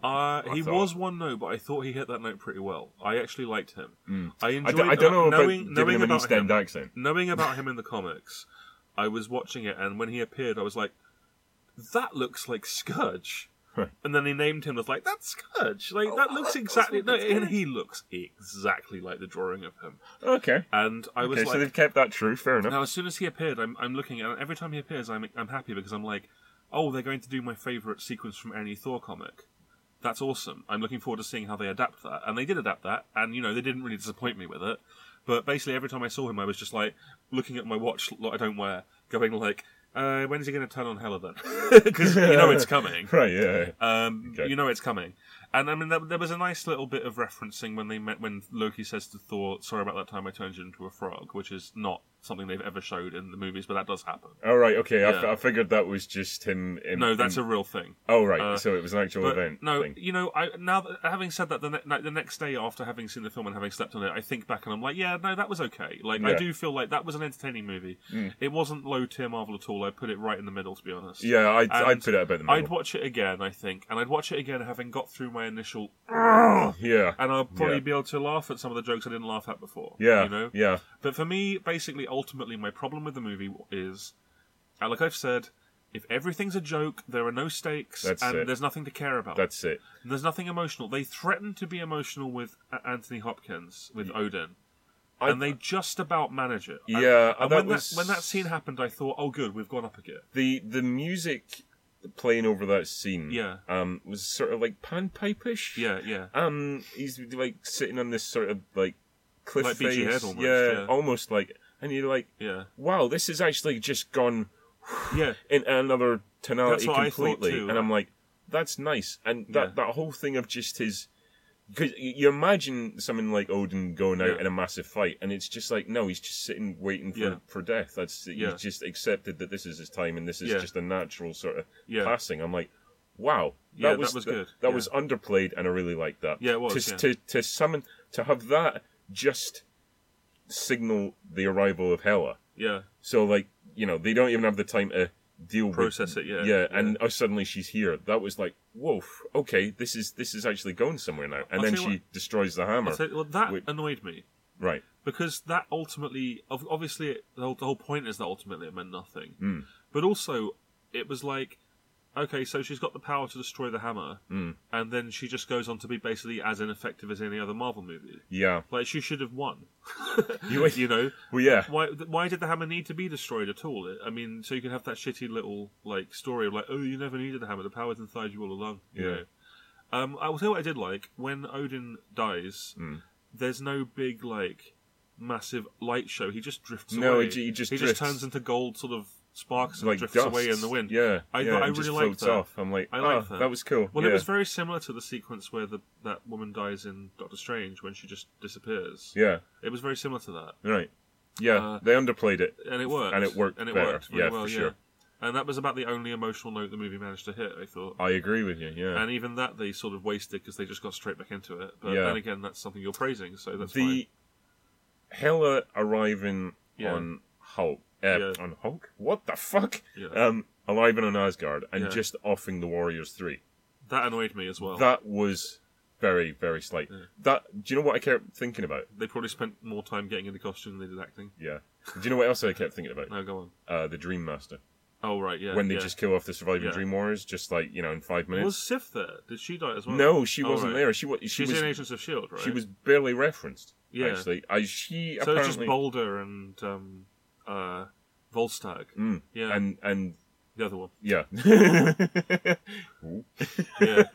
Yeah. No, she is apparently off somewhere else at the moment. So she's still alive within the MCU. But yeah, she was barely referenced. But they got so sideswiped. That was really annoying. I mean, I would prefer they just not been there. Yeah, to be honest. Yeah. I agree with you.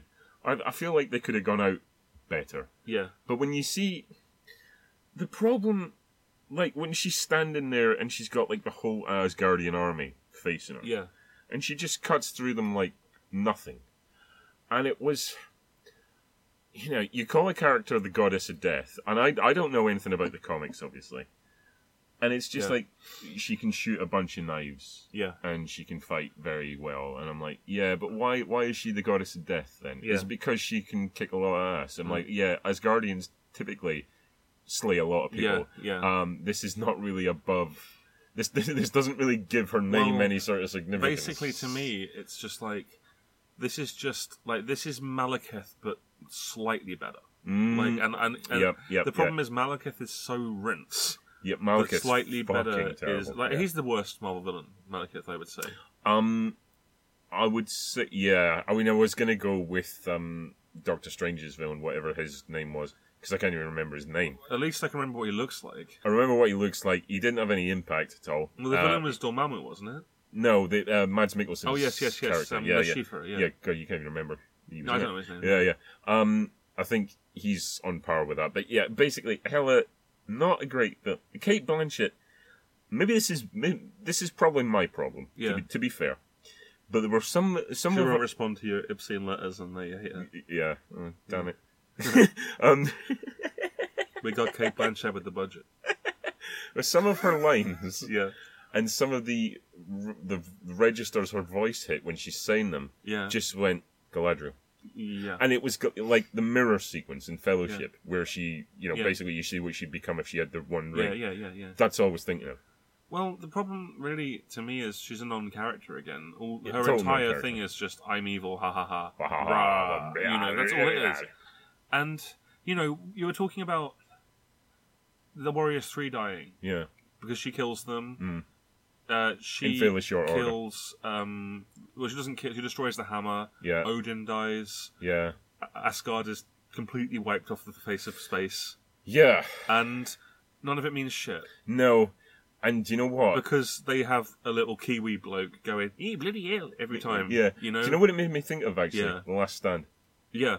Where significant things happen and I don't care. Odin's death, I got there. Yeah. I felt that. I felt that pitch. But everything else happening, it was because it kept being sort of undercut. Like, obviously, off Asgard, this stuff was happening off Asgard because Thor escapes the Bifrost and goes to Sakaar. Yeah. But because of the slightness of what was happening there, the event on Asgard meant nothing.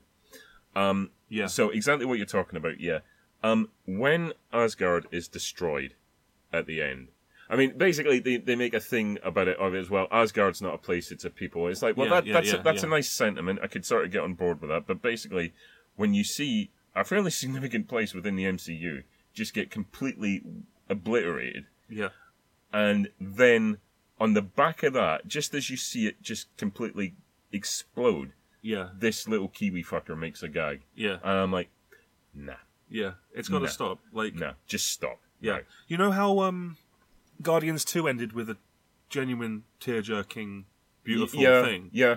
That would have been better. Yeah. Like, you can't just do the same thing again, but they could have had a moment of hope. Yeah. Like, they could have had the despair, and then they could have given rise to hope. The end of Guardians 2 had me... I had tears in my eyes. I didn't cry, but I had them there. I was like, this is beautiful. This is sincere, and this is beautiful, and I like it. Do you know what the thing about Guardians 2 was? Like, there was a great little joke on the back of Yondu's death, where Groot is crying, and he says something, and Rocket goes, "He did call you Twig," and I'm like, that's it's on a level that character is in mourning and doesn't write. Yeah, but it's not. Yeah, but that's it's not slighting his death. Say that. Yeah, that's in this. It. It's like the world explodes. The Kiwi guy says, like, "Don't worry, lads," like with the foundation, etc., etc., etc., and then it collapses, and then he's like, goes, "Foundations are gone," Foundations and are then gone. it cuts to all the grieving Asgardians, and I'm like, "Stop this! Yeah, really, just stop." Like that character Korg would have been Fucking funny. annoying. He would have been funny if he'd only been in Guardians. In those two scenes. If he'd have been in Guardians, he would have been funny. I liked him in the couple of scenes when they're in the sort of the arena. Yeah. And then everything after that just felt like they were just stretching the joke to breaking point. Yeah, really. Because he's like, well, it's the director's character. I'll keep this going. Yeah, no, if he'd stuck in the arena, if they'd left him behind. Like I said, the bit where Loki disappears and then he runs into frame, it ineffectively kicks where he just was and goes like, bloody ghost. That was funny to me. I liked that. Yeah. We haven't even talked about Hulk at all. No, we'll get to that. It's just like the main problem is this undercutting.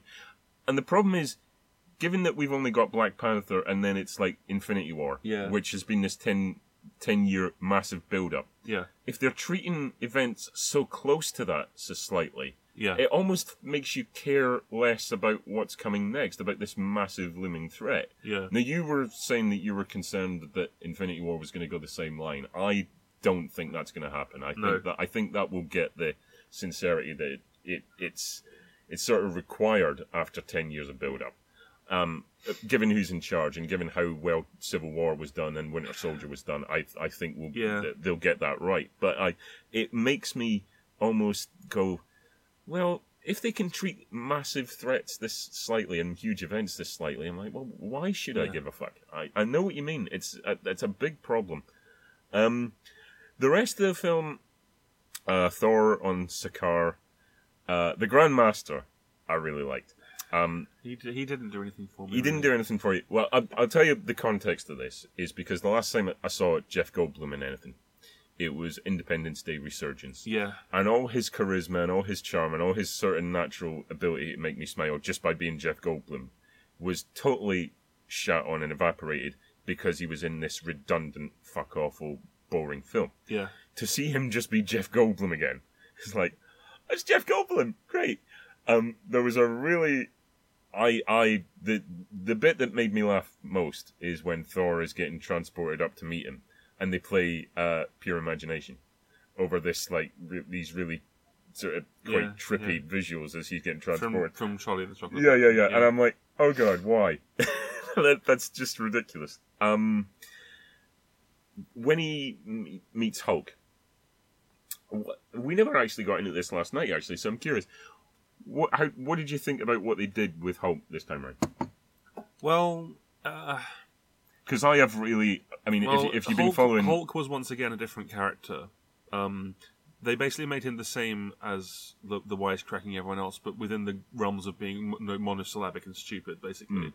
So, I don't know, it's like...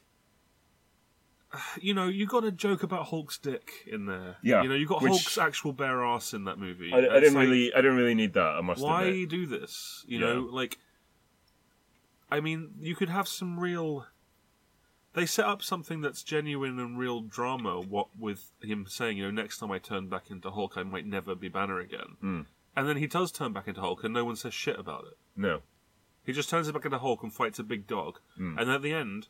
He's just standing there placidly along with them, friendly, and not hitting anything or smashing anything or saying anything. He's just standing there. And what it feels like to me, and I know I always say this and it's getting a bit old, it feels like they just went, well, you know, it would be kind of hard to write around this, so why don't we just have him do what's convenient for the script, which is to just stand there. Right. Which is, even though he wouldn't do that, because we've already established he wouldn't do that. Right. You know, in Avengers and in Age of Ultron also, he is an out-of-control, rampaging maniac who doesn't care who he hits, doesn't care who he hurts. The Hulkbuster has to bring him down, even, you know? And in this, he's just a guy who sits in a hot tub and wisecracks and makes fun of you. I guess. And it's like, they've changed it again. They've changed the character because it's more convenient for their script and story. And it's bothersome. Missing, like, 2 years of, like... what, like, from when we left him in Age of Ultron to now. I can see, though... You know what? As you said that, I realised something. Sorry to interrupt you. No, go on. In a way, if he's been in that arena and he's found a way to channel the aggression into the arena, then that kind of makes more sense. And getting that sort of acceptance as well, because the people there love him as the Hulk, whereas the reaction from Bruce Banner and the Hulk in both Avengers films is like people hate him because of the destruction that he causes, even if he's trying to do something good. And when Scarlet Witch manipulates him, and he's like, oh, the world saw the real Hulk, and, you know, like, people are afraid of him. To go from that to this, where he is just, like, universally accepted for what he does, I get that progression. I think when the transformation, when he comes back as Banner, and he seems almost like crazy, crazier than usual. I did actually like that. I like that. I know what you mean, but I continue to like what they do with Banner and the Hulk. And I agree. I think anytime Ruffalo's on screen, he's fucking brilliant. I love what that guy does with Banner. I loved the running gag of Valkyrie and Ruffalo being like, do I know it's weird? Yeah. She's like, yeah, it's weird. I do. And then that reaction shot when she sees him transform into the Hulk at the end, and she's just like, oh my god, it's him. Because she was a slight fucking character, though, wasn't she? She was a very slight character. I hope that they do more with it. Do you know what? Yeah. Did you catch that thing? When he's trying to talk her into Thor is trying to talk her into releasing the control mechanism on his neck, and he's like, "Yeah, I love women. You know, there's always a great thing for strong female warriors. You know, I love them. There should be a group of them." Yeah. And it was like, that seems like an incredibly pointed sort of statement of fact. Like, because this is what the MCU has been sort of leveled at for not having enough of these. And it was like, Okay, are you making a statement? Sort there? of. That was a bit weird. I did like that. I think the character of Valkyrie again. There was one moment of undercutting that I did like, because with the I hate saying this because it makes it sound like I'm pointedly making them sort of a tokenistic thing, is it? But the thing is, with the whole strong female warrior thing, that can be done tokenistically. Yeah. Like you can get the whole. They can make characters who are insufferable. Yeah. Because they've been made to be perfect because they don't want to be offensive.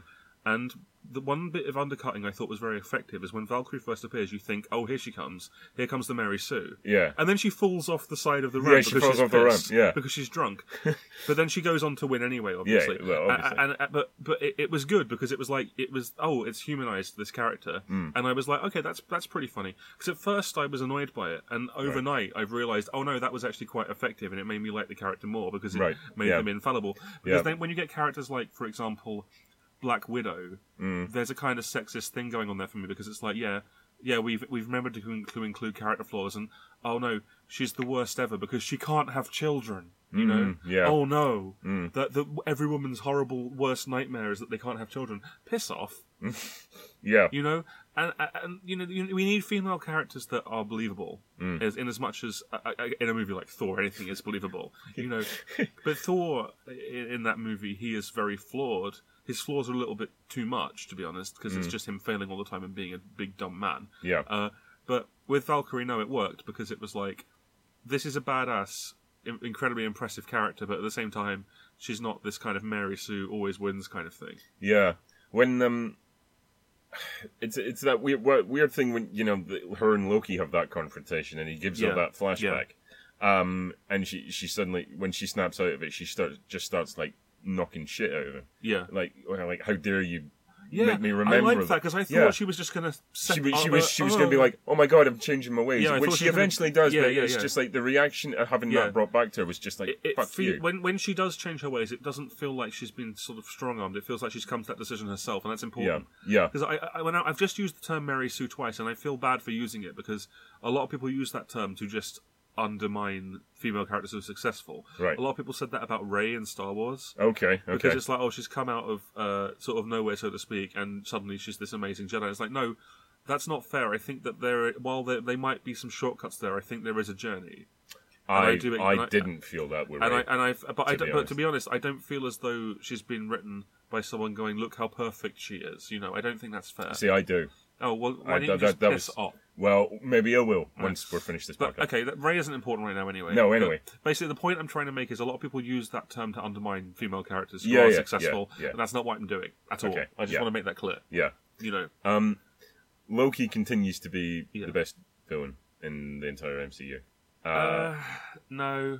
Just on sheer personality alone, I just think he continues to be the strongest one. I liked Ultron better. Sorry. Wow, okay. I did. That's strange. I really enjoyed Ultron. Loki was fun, but I liked Ultron a lot. I really liked him. Loki, like 5 films in, is still good value for money, you know. He's okay. He's Ultron's getting a bit only old. one. He's getting a bit old for me, to be honest. We're sort of, I feel like we're coming up to the end of him. As in terms of his character being in it. I mean, I assume he's going to get killed off. Maybe. I don't know. I don't see that there's much more to do with him, to be honest. That's the problem. But I liked having him there. He made for a better presence than Cate Blanchett, unfortunately, who just got a vastly underwritten character. I like him in the original Thor movie a lot, and I like him in Avengers a lot. Ever since then, it feels a little bit like he's spinning his wheels because they're not really giving him much to do. He doesn't really add much to the... I mean, he turns up as the saviour, so to speak. Yeah. But that feels... And then Thor is just like, oh, I guess you're not so bad after all. And it's like, yeah, but you thought that before as well. And, like, come on, stop it. Stop being an idiot. It's like the first time he's actually sort of proven it, really, I guess. Well, it's like, you know, the sacrifice in Thor 2 to some degree as well. But then that's undercut with the betrayal. It's the same thing. Yeah.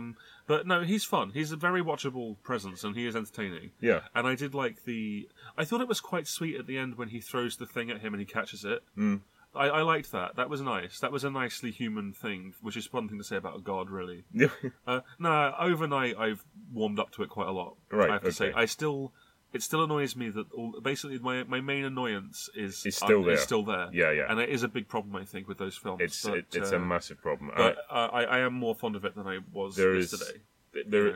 When I... Yeah. I wouldn't anti-recommend it. You know, I No. feel like if you like The thing is, it's probably the best Thor movie to some degree. I would have been okay with the humour in it if it didn't have such massive, MCU altering stuff in it.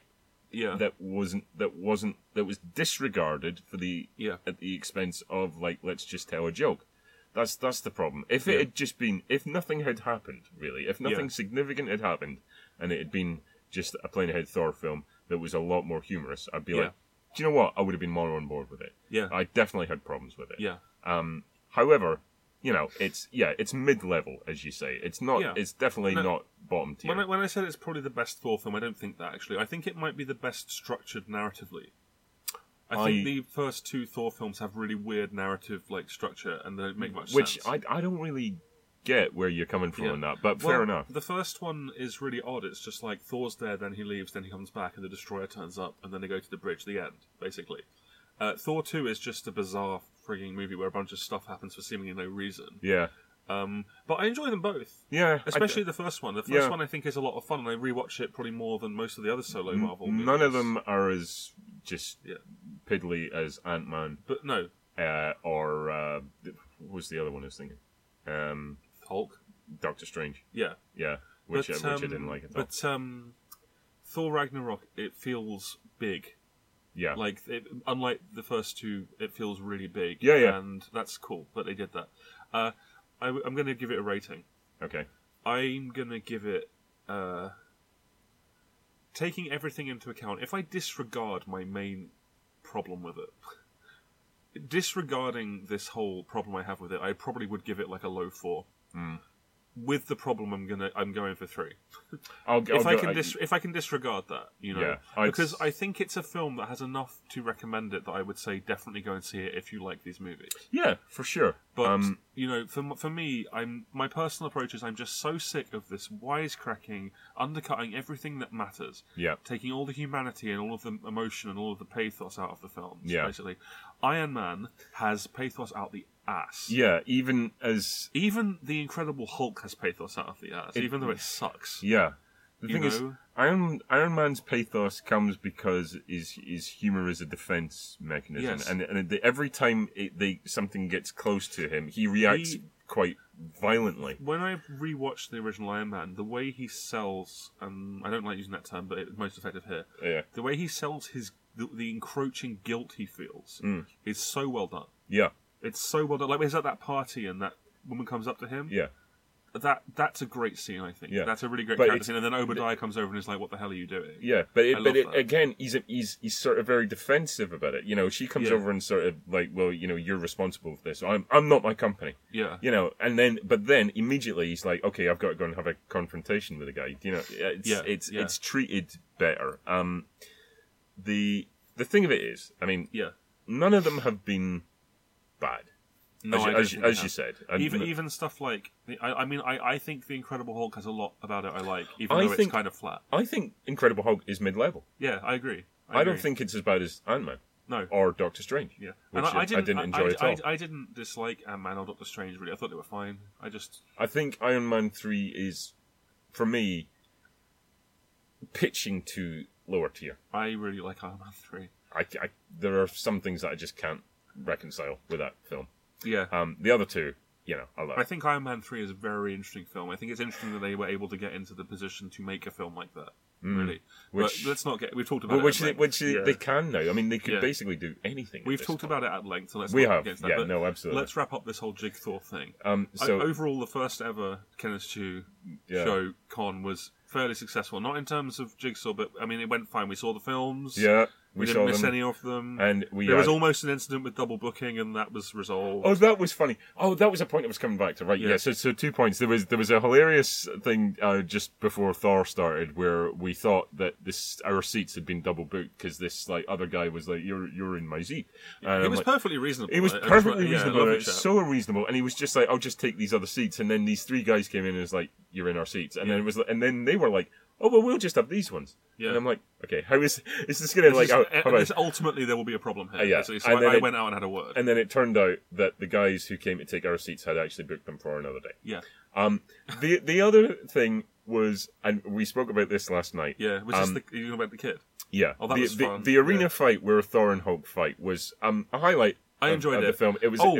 I didn't mention this. I will mention it very briefly. Yeah, go on then. The action was above average in this one. Like, definitely. You could see what was going on. Yeah, it was clear, coherent. The fight at the end on the Rainbow Bridge is, to me, an action highlight for the whole MCU. I really liked that. That was it. So another point, right? There was two uses of Immigrant Song.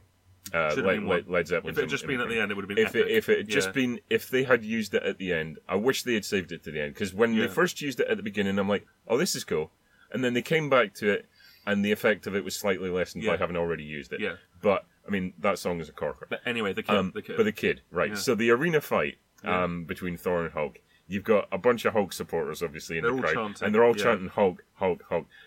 And just behind us, this little kid goes, Hulk, Hulk, yeah, it was adorable. Hulk. It was sweet as hell. And for the bits that I didn't enjoy in this, and something just hit me, I'm like, this is for him. This isn't for me. Like I all the problems that are building up with this. It's like this kid doesn't care. Yeah. It's like this is for him.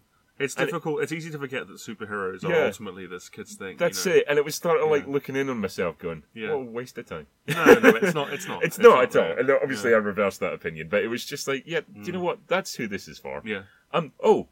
Just briefly. Yeah. Something else we didn't touch on: Doctor Strange. Oh yeah, he turns up in this, his little cameo. Liked him. Liked him much more in this. That's something I meant to mention actually, and I will mention it now because it's relevant. Yeah, I'm liking how they've got the Marvel Comics thing going on now, where in other characters' movies, other characters will have bit parts, like Doctor Strange, and you don't have to wait for a team up. Yeah, it does help to create this sensation that they are in the same world. Yeah, and it's effective in that way. When Doctor Strange turns up, it's like, he probably would turn up. That makes sense. That's it. It's not just like a line reference, and it's not like you have to wait for the Avengers for them all to appear together. It's like, this is just a cross-pollination thing because for me, they all exist. It was interesting because I had no idea he was in it. Right. And when he looks he looks at the card, you didn't know he was in it. I didn't know he was in it at all. Remember they did that scene at the end of Doctor Strange, though. Yeah, but I thought that was just like a a scene. All right. Okay. But now that you mention it, I was wondering why it seems so familiar. Yeah. But I didn't realise that he was in the movie. Right. Like, I had forgotten about that. I got it. And when I saw him looking at the address, I was like, isn't that... Oh, shit, it's Doctor Strange's house. This is going to be Doctor Strange. That's kind of interesting. And I was a little bit worried for a second he was going to be there the whole time. Yeah. I was like, please not. Don't give me a whole movie of coming by, please. I will come with you to Asgard, and we will have tea and crumpets. That's exactly what it sounds like. Yeah. He seemed a little bit more comfortable in this movie, though, I have to say. Yeah, that's it. I feel like this is taking place in a time well after the first Doctor Strange film, where he's much more comfortable with his powers. The thing is, I don't ever want to see a Doctor Strange 2. I could go without it. Yeah. I could definitely go without it. If they did one, I would probably go see it. Well, as part of the ongoing narrative, of course I would go, but I'm not desperate for it. But I don't care. Like, I could do without one. Ant-Man and the Wasp, I don't want to see that. No. I will see it. Yeah, I don't really care about that. But I don't care about that. But I can see elements now of how Doctor Strange is going to fit in with the ensemble. Yeah. As opposed to just being, we are dependent on following him, which I'm not keen on. I don't think he's a strong enough character, and I don't really particularly like Benedict Cumberbatch. No. But that little interaction in this film, I'm much more on board with that. Yeah. In the same way as Ant-Man turning up in Civil War, I was much more on board with him as I was with his solo film. Yeah, the least strong ones worked as part of the team. So it was cool to see him, Next installment of the MCU, then. That was it. And then next it's Black Panther, and then it's... Infinity War. We're only, 6-7 months away? Pretty exciting. exciting. I'm still psyched, man. Still psyched. Yeah, I'm looking forward to that trailer dropping. Yeah, that'll be coming out. I can see myself rewatching that one a lot. I reckon that's going to be around the time of The Last Jedi, because it's all Disney stuff now, obviously. So if it's not out now, if it was going to be released anytime, it would have been with Thor. Obviously, it's not out yet, so I'm thinking Last Jedi, they're going to drop it, and I'll be psyched for it. I can't wait. And overall, JigThor was overall, the event itself was a success, because we went to see them both. Yeah. But Jigsaw ended up being the most disappointing of the two. And then we're looking forward to the next event, which is Star Wars: The Last Black Panther. So, Ken, Yes. that's our sort of... I'm doing air quotes again for people who can't see us. Why? Right, we should do this as a Facebook Live thing. Yeah, we should sometime. Hi. So what else have we seen recently? Let's talk about that. All right, okay, so what else have you seen? Well, I think we should talk about the television show that you've watched recently, on the trains and that. On the trains and that? Yes. Okay. Great segue. Thank you. Yeah. I did a great job. Yeah, you did. Well done. It was completely off the cuff and in no way just thought about. You're gonna just get well done. Well done. Well done. Well done. A Thumb Jim 2 reference there. Thanks. There. Oh, anyway, fuck. Right. So, Sweet Jesus. we covered this on the animation podcast very briefly, though. But I had only seen one episode. Yeah. On the train journey home, which is like 5.5 hours. Yeah. I watched season 1 of Rick and Morty. Rick and Morty. And then on the train back, which is another 5.5 hours, I watched season 2 of Rick and Morty. Yeah. I don't get the big deal. Yeah. I mean, it's another one of these. Am I old? No, but am I old? People are just people identify as fans of things now. Yeah. They make it their identity, and because Rick and Morty is a kind of a smart show, people think that liking it makes them also smart. People think that getting it enough to laugh makes them smart. Well, it's the whole thing of laughing at things that happen in Marvel movies, which are references, so people will know that you get the reference. But there seems to be... I'm getting a vibe of... There's a certain amount of arrogance and smugness amongst Rick and Morty fans. Well, it's this nihilist kind of thing, like, because Rick and Morty is a really defeated kind of a show about how everything is shit and nothing will ever be okay, you know. Yeah. And I don't relate to that at all, personally. I get sadness, but I don't relate to the idea that everything is fucked and, smart people are just, having to live horrible lives because everyone is so stupid, which is the kind of character of Rick. And I mean, they addressed this in Series 3, and they actually made me like the series a lot more by directly addressing this thing that I didn't like about it. Oh, right, but, okay. Which you'll see eventually. That's interesting. But, I mean, what did you think of Rick and Morty? I liked it fine. There is an episode, you'll probably know. Turn myself into a pickle, Morty! Sorry, I had to do it. A pickle, Rick! I had to do it, I'm sorry. You get really sick of hearing... I'll tell you something. You get really sick of hearing that. Yeah, I bet you do. Yeah. I bet you do. It's like, there's a pickle Rick there. Yeah. The thing is, you'd think that was the only thing that ever happened in the series. It is the only thing that's ever happened, though, isn't it? Yes, I mean, I don't know if I just fell asleep and it was on a loop or something. Maybe I didn't actually watch any of it. So you've watched the first 2 series and the first episode of Series 3, right? Yeah. Which was, I mean, I don't know if you'll know the episode titles, and maybe you'll know what not really, but I know the ones you're talking about most likely. M. Night Shyamalan's? Yeah. That creased me. And is that the one with the Scary Terry? No. Which one is that again? Is that the one with Meeseeks? No, that's Meeseeks and Destroy. Yeah. Is that the one where they go to the Cronenberg world and they have to eventually abandon their world? No. I don't remember the actual content of it now, but I know that episode, because I remember the episode title. That one creased me. People were looking at me funny, actually, on the train. As a show, I got to that bit that you spoke about on the podcast in that episode where the Jelly Bean King tries to rape Morty, which is played straight. Yeah. And went... why did they do that? I was like, oh god. Now this is the problem for me.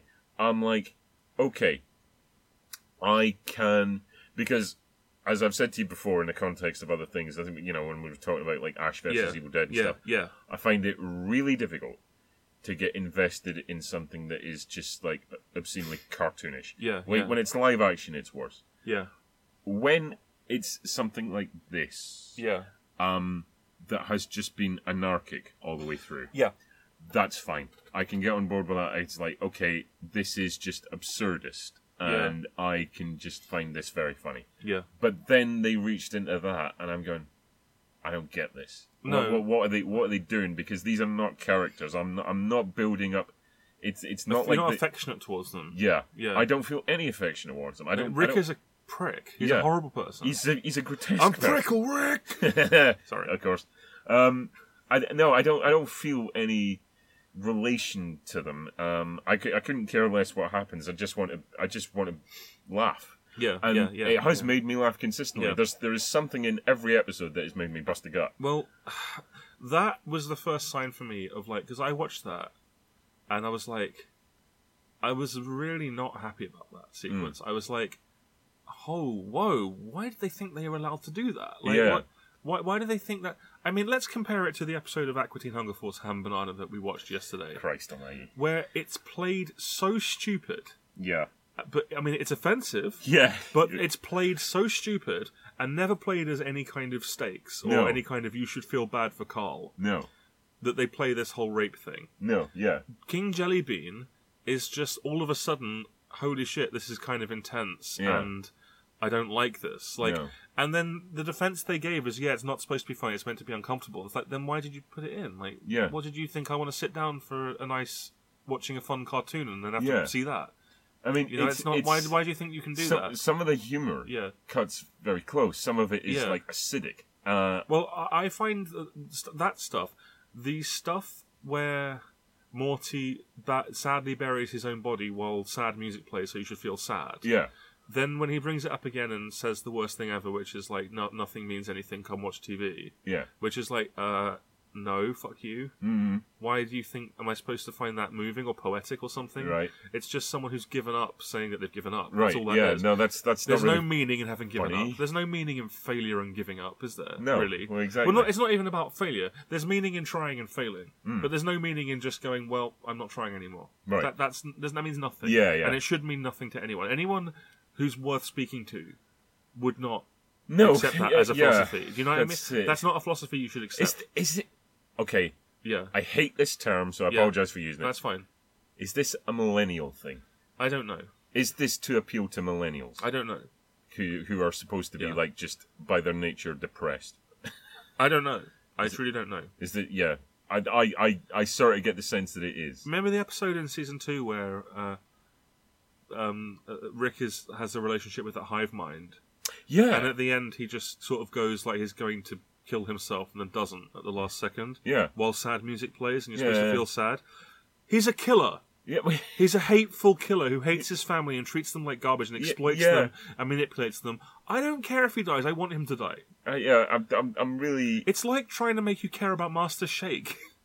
Well, Master Shake is the most hateful human. Well, not human, but the idea is that you hate him. The idea is not that you feel for him. No. When Master Shake dies, it's funny. Yeah. When you populate a thing with characters who, I don't know, not all the characters are hateful, but no, they're not. But Rick is a hateful character, but at the same time, because he's just in this absurdist backdrop with characters you don't give a fuck about equally, it's like, well, go and be a prick then, because that's funny. Yeah, exactly. Yeah, it's fine when you do that. Just but don't ask me to but care. Don't try and elicit any actual genuine emotion out of this, because there isn't any to give. There isn't any to elicit. Well, then he used hurt again at the end of the season as well. Oh, when he gets put in the prison. Yeah, of course. Yeah, well, that is just like, so what? Yeah, I mean, really. Yeah. I mean, stop. But then the first episode of season 3 totally pulls obliterates that. Yeah, which that. it was like, I loved that. Okay, so you've acknowledged that. Yeah.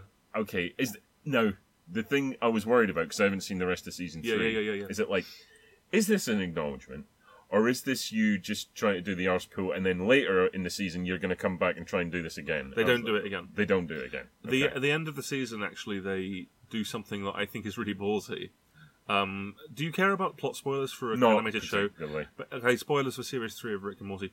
At the end, because like she is like Beth has divorced Jerry. Yeah, they're apart for like the whole season. Right. And at the end, they sort of get back together again because basically, ultimately, no matter what Rick does to try and keep them apart, he can't do it.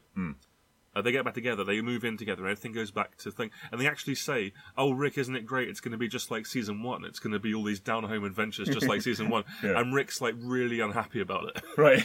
and it's the fact that they've basically gone, "Hey, fuckers, this is a fucking television sitcom." Yeah, we have to have a status quo. Why do you want this crazy canon stuff? Yeah. And I really like the fact they directly just say, oh, it's going to be just like season 1 again. As if they've basically gone, hey, you know how everyone was getting really weirdly invested in the soap opera stuff in our cartoon? Yeah. Well, fuck them. Everything's back to normal now. Season 3 was great. Okay. It was super good. I will definitely get on it. The only moment of any kind of emotional resonance that worked for me, and they did ruin it eventually, but it's the Mr. Poopy Butthole episode when Beth shoots him and then he says like, oh, gee, Beth, I'm sorry you didn't have any bad memories of me. I thought that was really good. Like a really good, shocking kind of a twist. Right. But then he ruined it by having the whole, oh yeah, I must drink all the wine now with my shaky hands thing. Right. Because, alcoholism is so bad, now feel bad, which it is. Yeah. But it just feels like a lazy shortcut. Yeah, I get that. Although when Mr. People Butthole comes back at the end of season 2, I absolutely creased at that. I liked the episodes where they're just flicking through the TV. I liked the first one a bit, and not the second one at all. See, I like... Sustained Jerry Dick joke for 30 minutes. There is something inherent in those parts where they're just flicking through the TV to something random that suggests laziness. Yeah. And I like it, because the people doing the voices suggest laziness as well. It's just like, this is something random. Some of them really make me laugh, though. Yeah, and I'm going... You know this is shit. Yeah. Oh, what are you doing? Oh, Jesus. Oh, I see demons. I see demons. Yeah, it's... I don't get the mass appeal of it. And I think if there's an arrogance that comes with it, that I mean, obviously that's not the show's fault. It would be hard to ascribe that to a show, but maybe it's... I wonder if it's sort of been...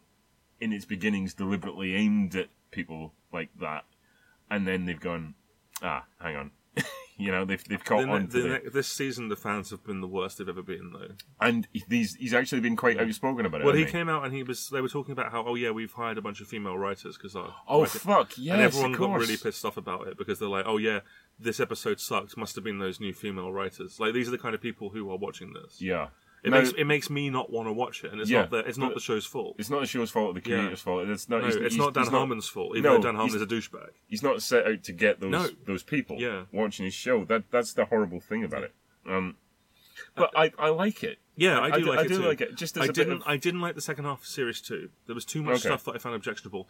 There's an episode I hate. Right. With a subplot I hate. And people always tell me I'm being a twat when I say this. Okay. Remember the whole keep summer safe thing? Yeah. What was that? What was the joke? The joke was, what horrible things can we do, basically. Yeah. I get the basic joke, which is that the more she tries to fix it, the worse it gets. Yeah. But all the same, I don't want to sit there and see that kind of psychological horror played as a joke. It's not funny. It's not offensive. Oh. It's just not funny. Oh, Rick, why did you put her in the Holocaust robot? It's like... It's like, the guy who sees the kid who died, you know. And it's like just, the kid who died so he can feel that kind of pain again because that's what this is doing. I get what they're doing, but for me it's too far. It's like, you could be funnier than this without being this horrible. There's no need. Like, the violent death is enough. Yeah. You don't need to go this far. I get why you're doing it, but it doesn't work for me. It's just upsetting. I understand that. Yeah, it's like instead of trying to actually craft something funny, it's like the funniness is in like how extreme it will get. I didn't get offended by that because I'm like, I knew it was this kind of show already, and because I kept myself sort of distant from it, it was like, whatever you put up is not going to offend me. I mean, the closest it got to being offended was the attempted rape. Yeah. But it didn't offend me. It was just like, really? I mean, why? And then it was just like, okay, do you know what? On to the next episode. Yeah. Because it was just like marathoning them.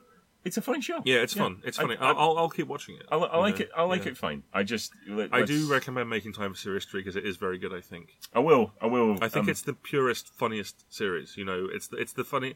It's funny, is it purely because of Pickle Rick? Yes. No. It doesn't stop just to espouse things at you. Right. There is, like, a bit that is great, which is about how... There is clever sort of referential stuff in there about Rick, but it doesn't just stop the show to tell you how life is horrible, which the old one does, and I don't like it. I really liked that first episode of season 2 where with the multiple with the multiple frames. That was great. And shit. Yeah, I thought that was so clever. Like it must have been a bitch to animate that. Yeah, it must have been. Like really fucking brutal to actually. Yeah, I agree. The more it splits, the more I'm like, how far is this going to go? Because it just I was like, wow, that's impressive. Yeah, it was good. Yeah. But so that's Rick and Morty, I guess. Yeah. So I like it. What else have you been watching lately, Ken? I've been catching up on some films. Yeah. Let me think. Right, I saw the new Blair Witch. Oh yeah. Same as the old Blair Witch. Well, so excellent. No. Yeah, I'm a big fan. Me and that's one of the things me and Ken will never agree on. I think the original Blair Witch is a great film. I don't Ken get why does not like it at all. I don't get why you like it. I think because it was the originator for this thing that is now shit, which is the found footage. The found footage bullshit. Yeah. And I think it's the best found footage movie. I think it's scary as shit, and I think that the ending is incredible. That's about it. The only thing I like about it is the ad campaign. Which convinced everybody that it was a true story. I have no I understand why people don't like that movie. I totally understand it. I don't have any kind of. It's not like a Pacific Rim thing. But like, I really think it's a great movie. Do you know what tickles me? No. Tickle Rick. You know what tickles me about that was Book of Shadows, which was like immediate franchise suicide. Yeah. Because it's like, the Blair Witch Project was just a film, and then you get a blast of Marilyn Manson over the title credits, and then it's like, I don't have to engage with this anymore. It's just like, I'm done. So I can see why they didn't follow up Blair Witch 2. I didn't bother watching the new Blair Witch movie. The new Blair Witch, what I liked, again, it's the ad campaign is the only thing I've got to give it props for, because it made it look like it was a complete other film, and then totally pulled the rug out from people going, oh my god, it's a delayed Blair Witch sequel. Yeah. What the fuck? Where did that come from? Well, people figured it out because of they had the little Blair Witch sticks thing in it, didn't it? Yeah. But when it was marketed as The Woods, and the shots that it used did not signify that it was anything to do with the Blair Witch. It was like, that's quite clever. Yeah, I would like to see a bit more of that actually in advertising. Basically, it's just the same thing. Yeah. Except they've now got like high def digital cameras and like cards. Oh, it's another found footage. Yeah, and they've got it's actual found footage. Yes. I thought it wasn't. I thought it was okay. Fair enough. No, it is, and they've got a drone. Oh Christ! No, and the last like 50 minutes. Yeah. Are just like constant first point of view screaming, running through the woods where you can barely see anything. It's all lit by this ridiculous torch that keeps going out, and because they're running and nothing's really seen, and then there's thunder, and then I got bored. That's fair. So I don't want it in my life anymore. Yeah. Anything else? I saw the new Jason Bourne. Yeah. Which same as the old Jason Bourne. You're not a fan of that series? I like the Bourne Identity. I thought that's the only one I've seen. I thought that was quite good. I liked it. Basically, the Paul Greengrass ones, they're all the same. Well, I think I've mentioned this on the podcast before, but I watched The Bourne Identity. I thought, that's pretty sweet. I like that. I liked it. Stuck on Bourne Supremacy is the second one. Yeah. Got about 15 minutes in, and all it is just pitch black. People talking jargon. Shaky cam. And I was like, I don't know what's going on. I'm not watching this. I don't want to watch this right now. I'll come back to it maybe. Yeah. But when it's pitch black, you can't see what's going on, and they're all just talking in jargon. Yeah. And I'm like, I'm really bored of this. And then they play the pronoun game. So it's like somebody mentions this thing, which is either a covert operation or a code name for a killer who is just as good as Jason Bourne. Yeah. And then they're like, where's Jason Bourne? Or Jason Bourne's on the screen. And it's like, oh my god. And everybody looks really concerned. It's like, we got to find Jason Bourne. And then there's a big fight, and then Moby, and then the end. And that's it. And that's the new one, Jason Bourne. Yeah, it's the same deal, pretty much. Anything else? Let me I saw the new Blade Runner. Oh, yes. Fucking hell, man.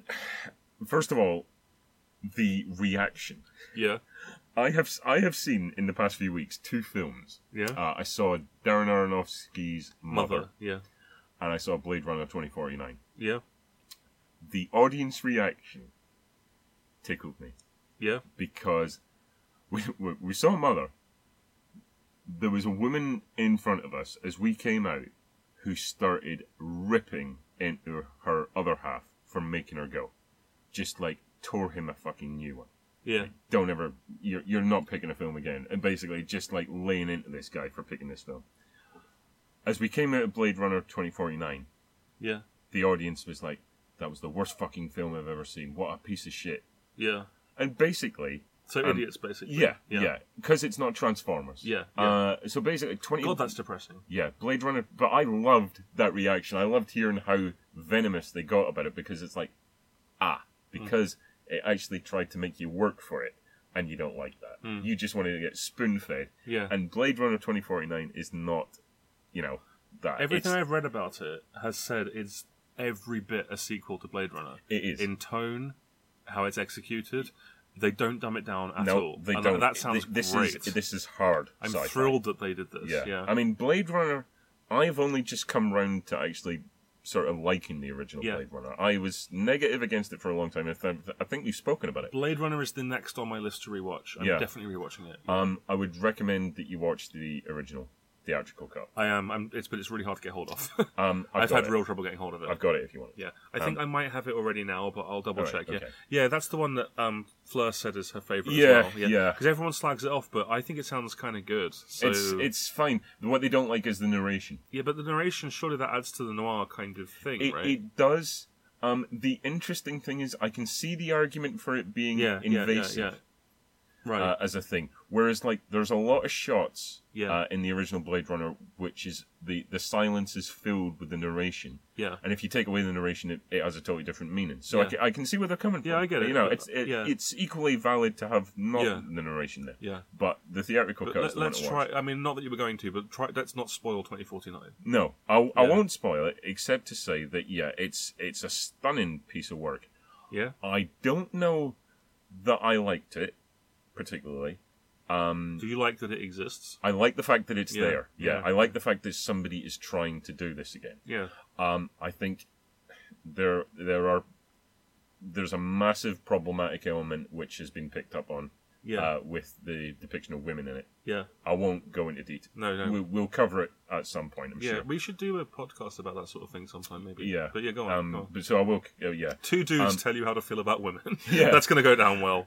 Yes! Yes. Yeah. Next, two white dudes tell you how to feel about being black. Yeah, that's what we just did. So yeah. Exactly. Two white guys explain to black people how they should feel about Black Panther. Yeah, let's not do that. We're offended for you, ladies. So you don't have to be. Yeah, exactly. Yeah. Anyway, moving on. But it's just, it's a really, the pacing of it is like old school pacing. That sounds really appealing. I want to see it now. It's like, you know what, every shot is considered, it is framed like art. Yeah. It is not, you will not get quick cuts in this. No. It just makes you feel every sort of footstep. How did you feel about Mother? Mother was a piece of shit. Okay. Anyway, moving on. Mother was fucking gut arse rot. Okay. But I like the fact that it provoked such a visceral reaction. Yeah, of course. I do like that. Blade Runner 2049, if you get a chance, see it. I'm going to watch the original Blade Runner, the theatrical cut first, but I will. In fact, I've just remembered a film I saw in the cinema that I don't know if I've covered. If I have covered it, then stop me. Okay. But I saw Logan Lucky. No, you haven't covered that. Yeah. Have you seen that? No. Really good. Oh, wow. Yeah, I was astonished how good it was, actually. Who did that? Steven Soderbergh. Soderbergh, yeah. Ocean's 11. Why not. Yeah. Is Daniel Craig in that? Yes, he is, yeah. Okay, he's so very good in it. I too. only know about this vaguely. Yeah, go ahead. Logan Lucky is is a pretty traditional heist movie that happens to be set in sort of the American South, in like West Virginia. Right. It has Channing Tatum, and I didn't even realise it was him until the movie was over. Oh, and thanks, you've just reminded me of something else. I love Channing Tatum. I really like him. I do. Okay. So ever since I saw him in Jump Street, I've thought, this dude's funny. And also, he's got presence. He is kind of a pretty boy, but he's good at acting his way out of that, I think. I think he seems to be an actor who has a sort of a self-awareness that makes him appealing. Okay. So I quite like him. Yeah. Gambit's going to be shit, but nonetheless. Gambit's going to be bald. Logan Lucky was warm and affectionate towards the people it was portraying. Okay. It was never judgmental. It would never go, haha, look at these rednecks. It was just this really nice, pleasant movie about a community and about people coming together, yes, to commit crime, but there was none of the smugness of Ocean's 11. Right. All the people felt, to me, they were believable within the world that was presented to us, which was a fairly cartoonish world. Uh-huh. But they were believable within that world. Right. The jokes were funny. Okay. There were no characters who I mean, apart from the deliberately unlikable characters, I liked everyone. Uh-huh. The plot was interesting. The resolution was quite clever, and I enjoyed it. Overall, I was really glad I went and saw it. Okay. It was a really nice change from the usual Marvel and horror, basically. That's interesting, because I haven't kept up with Soderbergh for a long time. I mean, I knew it was him, but I didn't have any inclination, because I don't really... I mean, I've seen Ocean's 11. I've seen some of the other Oceans, and I didn't like them, but... Ocean's 11 I like, the other two can go to hell. Yeah, but, I didn't have a vision in mind of what is a Steven Soderbergh movie. No, fair. And so it was nice. And I watched that, and it was very much like... I think there was a similar thing with the audience kind of not really getting it. Because it wasn't whiz-bang. Right. The actual heist plot wasn't explosions. It was just clever. Mm-hmm. Shit, man. Seth MacFarlane was in it, and I didn't even notice it was him till the credits. Again. Okay. And, because when he appears in a film, you immediately see his stupid face, and you're like, that's Seth MacFarlane. Right. But he was in that, and I didn't even register it was him until the end.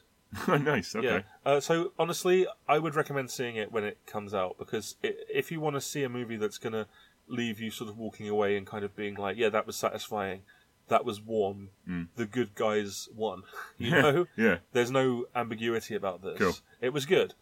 Sounds alright, mate. Yeah, and I think I saw it before Baby Driver, and Baby Driver's ending tried to do the same thing and failed. So, right. Okay. Yeah. Interesting. Because Baby Driver sucks, but, you know... It no, does. Logan Lucky was good, and I'm glad I saw it. All right, cool. At least one person in the audience thought it was a sequel to Logan. I'm not joking. Sweet Christ. At the end, I heard someone say, I thought it was going to have Wolverine in it. I'm not being a snob, but we are dealing with some real morons these days. You've got people who just don't do even the most basic research before they see a film. Yeah. You know, I mean, whatever, man. Just don't even come to the cinema. No, just stay at Just home. stay in your house. Stay at home. Yeah. Anyway, that's what I've seen recently. I can't think of anything else. There was a couple of other things I want to touch briefly on. Yeah. I saw Kingsman: The Golden Circle. Oh dear. Which was a golden wank fest. Just when you said Channing Tatum, I went, yeah. He was in that. It was fucking wretched. I mean, Have I talked about how much I hate Kingsman before? We've not talked about how much I hate Kingsman. Yeah. I have slightly reevaluated it. Yeah. I don't hate it as much now. I think it's not good. Yeah. There are bits and pieces that I get on board with, but it's the tonal disparity in the film that I cannot get on board with. So you have a thing where a mother is about to kill her own child, and then in the next scene you've got this ridiculous fight to Casey and the Sunshine Band. I'm like, no, fuck off. Well, don't do that. That's one of the do things, one or the other. The original Kingsman. Yeah. That was happening all around the world, right? Yeah. So hundreds and thousands of children were killed by their parents. And that's it. And then they do that, and I'm like, no, don't do that. And they were killed. There's no, they didn't all have a door between them. Well, exactly. You don't see it, obviously. Yeah. But the sequel is just an overindulgement over long mess. If you don't mind me saying quickly, the for original Kingsman is like a Sunreader's wet dream movie. It's like a conservative wank fest. It's about how the main villain is the only black character and an environmentalist and a climate change guy. Obama gets his head blown up. Yeah. And in the Kingsman HQ they have that huge wall of sun pages, and I'm watching it and I'm like, is this propaganda? That's funny because I'm just about to watch Yes Minister again, and I was just thinking about that hilarious scene where they break down who reads which paper. You just got me on it. I need to Someone watch told that. me, this girl I work with, that Kingsman 2 opens with a character being ground up into a pie and fed to someone who then eats it. A burger. Yeah. A burger. Yeah. That's appalling. Yeah. That's disgusting. Yeah. Why would they think people want to see that? Because I don't know. Because I know they're doing this James Bond times 1,000 thing they say that they're doing, which is how they justified that stupid anal sex joke in the first one. Oh yeah. Because they said, "Oh, it's a parody of James Bond." Fuck off. No, it's not. You just wanted to see someone get some ass action. Yeah, that's exactly. I mean, they reference that again in the segment. I mean, Matthew Vaughn is just a piece of waste. Yeah, he is directly responsible for Vinnie Jones being in X-Men 3. So that's enough reason to hate him. Didn't he say I remember when when that was out and people were complaining about that scene with the princess and the arse. And he was like, oh yeah, some bloody feminists have got some idea that it's not empowering. It's like, what's empowering about bending over and like taking out the arse, realistically? I mean, in a mutual consenting relationship, I'm not saying there's anything wrong with that. But like, how dare you say that? Yeah. How dare you put in something that's so obviously a fantasy? Exactly. And then say it's empowering. It's not up to you. No, it's... You douchebag. Christ on me. I didn't know he'd said that, actually. Yeah. That's... And you know, he directed First Class, which I liked. That speaks volumes about him. But that was, to me, when he said that, I was like, oh, you've just gone on the shit list forever, mate. Yeah. And again, the other thing about the sequel is that it brings back Colin Firth's character, who was killed off in the second one. He was shot in the head at point blank range, it's like, there's no stakes. And then I'm not engaged. And that's it. So, yeah, don't go and see it. Well, I suppose another thing in the first one, really, was that fight where Freebird is playing in the church. Yeah. Which, while it's well choreographed, I just don't get off on violence, you know, and I think that's all it's for. It is. I don't even Wouldn't you love to stab and like cut these people open because they're racist or they're homophobic? That's all you need to make it okay to kill these people. Yeah. No. But you know what? I don't even think it's that well choreographed. No, I've well, the thing is, I was only saying that as I've seen better action though. Yeah, I didn't even get that out of it. Yeah, it's already bad CG as well. Yeah. The other thing that I've seen recently is the Conjuring films. Oh yes. The first one I heartily recommend to you. Are they found footage? They're not, are they? No, they're not. Are they like kind of ghost? They are like paranormal cases that are. They're not like slasher. No, right. They're paranormal cases investigated by real life investigators. Right. So they take that at the basis and then propel it into its own thing. I see. Okay. The first one is really good. Okay. Jump scares? There are. Yeah. However, what I liked about it is the thing about jump scares that piss me off are not just when they make me jump. When they're lazy, as they freak me to death. Yeah. They're lazy. They're anticipated, which was a big problem I have with it. But we'll come back to that another time. Yeah. The Conjuring sets up standard jump scares and then deliberately avoids them. Cool. So there is an instance for a kid's in bed and hears a creepy noise. Yeah. Looks over the edge of the bed, and you wait for the face to just appear out the edge of the bed or something. Yeah. And it doesn't happen. Yeah. And then there's another creak or something, and he looks over the side of the bed. Yeah. And you wait, okay. Yeah. And it doesn't happen. Yeah. I'm like, oh, you're doing something with this. Right, okay. Yeah. And now I can't anticipate where these are coming from. And then I'm going to get shit scared. And then I'm going to hate myself for jumping, but I'm actually going to be on board with this because you've made an effort. The second one isn't as good. That feels a bit more formulaic. And I wasn't quite as on board with that. Also, just really annoying English accents. Because it's about the Enfield poltergeist. Yeah. Whereas the first one, that was very well structured and really quite taut. Actually, I would definitely watch the first one if you're a horror fan. You haven't seen a good horror in a while. I recommend it to you. Okay, I might check it out. Yeah, but the second one, I tend to favour the whole slasher thing more than the whole paranormal thing, though. I totally get that, which is fair. I'm not keen on paranormal ones myself, but I thought just for playing against type, that deserves some props. Anything else you've seen? Jaws live. Yeah, we both saw. Do we want to talk about that? I mean, I think I'm pretty much caught up on other stuff that I've seen. So there is one other thing I've seen, which is Cult of Chucky. But I'd rather save it for a Chucky episode. Fair dues. Which I would like to do. We have very differing opinions on that, I think. Yes, we do. Yeah. But I'm going to obviously rewatch it before we do that. Okay. But I'd like to do a Child's Play episode, maybe in tandem with some other horror franchise as well, like Phantasm or something. We could do, yeah. We could double bill that. Yeah. But let's talk about Jaws Live, which we both saw last weekend. Yeah, Jaws Live. Yeah. So, God, how do I begin? Right. So first of all, just to give it a bit of context, I mean, Jaws is my favourite film ever. Even more than The Phantom Tollbooth? Oh, God, I'd forgotten about that. Yeah. Even more than Critters 3. 1%er. Even more than the Hitcher remake? No, actually. Do you know what? It's my second favourite film of all time. Anyway, going on. Yeah, it's one that I have watched constantly, like into the hundreds of times, easy. Yeah. I went to see Raiders of the Lost Ark about 18 months ago at the Royal Albert Hall with a live accompaniment. And while the music, hearing the music performed live and stuff was great, The experience itself was a bit hit and miss for various reasons, which I'll sort of skip over. However, what appealed to me about this was, I really wanted to go and see this. I thought it would be great to hear the score live. But also the fact that there were a couple of segments of score that had been cut out of the finished film that they were also performing. And I was like, okay, as a completist, as I didn't even know that. Yeah, as a sort of aficionado of this film, I'm like, well, I've got to go to that. Yeah. And I was really glad you came with me. Now, I only got you to watch this sort of recently. April, I think. Yeah, quite recently. Yeah. So just, like, what did you think of it in the first instance? Well, my cynicism towards Jaws is not anything to do with the film, really, but I tend to get a little bit pissy about films people keep telling you to watch. I get that. Like, for one thing, I don't give a shit about gangsters. Yeah. When everyone says about The Godfather, I just be like, it's just a bunch of gangsters killing each other and being wankers. I don't care. With Jaws, it's just a fucking shark eating people. Who cares? Like, and I mean that. Yeah. I mean that. When people say to you, "Oh, Jaws is amazing," I'm like, is it? Because it's just a shark eating people.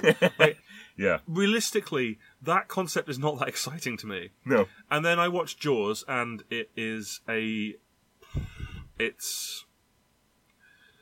Christ. It's like, it's alive. The world they've made is alive. There is no moment where you're watching it and you think to yourself, that's a really good piece of acting, because you're there. Yeah. Everything you see, every character is performed perfectly and is completely believable. The world is believable. They've created this world that doesn't feel like a film set. No. It feels real. Everything that happens is logical in terms of narrative. Yeah. Nobody has the idiot ball. Nobody does stupid things just to make the script work. That's it, yeah. It's great. It's a masterpiece. Yeah, That's all there is to it. It's one of the best films I've ever seen in my entire life. I think it's immaculately presented. It's not overlong. No. It's not overwrought. No. It's not gratuitous in its violence. No. There is some bloody stuff in there. Yeah, but I mean, it feels some of it is you need it. horrific. Yeah. Everyone keeps talking about how the shark thing looks like shit. It doesn't. No, it's perfectly fine. I never feel while watching it that I'm looking at bad effects work ever. No, do you know what? Bad practical effects work is still more believable than bad CGI. Yeah. There is definitely an argument to be made. If they made for a Jaws now, it would be a CGI. It would look like, well, they made one, Deep Blue Sea. Which was just an absurd piece of trash, but it was good fun.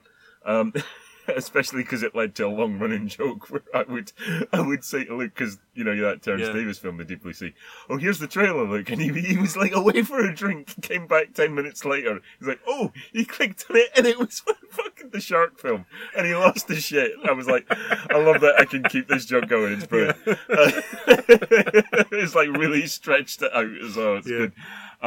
Jaws, I mean, the storytelling, the community, I love that the community established in it. Yeah, it's really well done. It's like, there isn't... Yeah.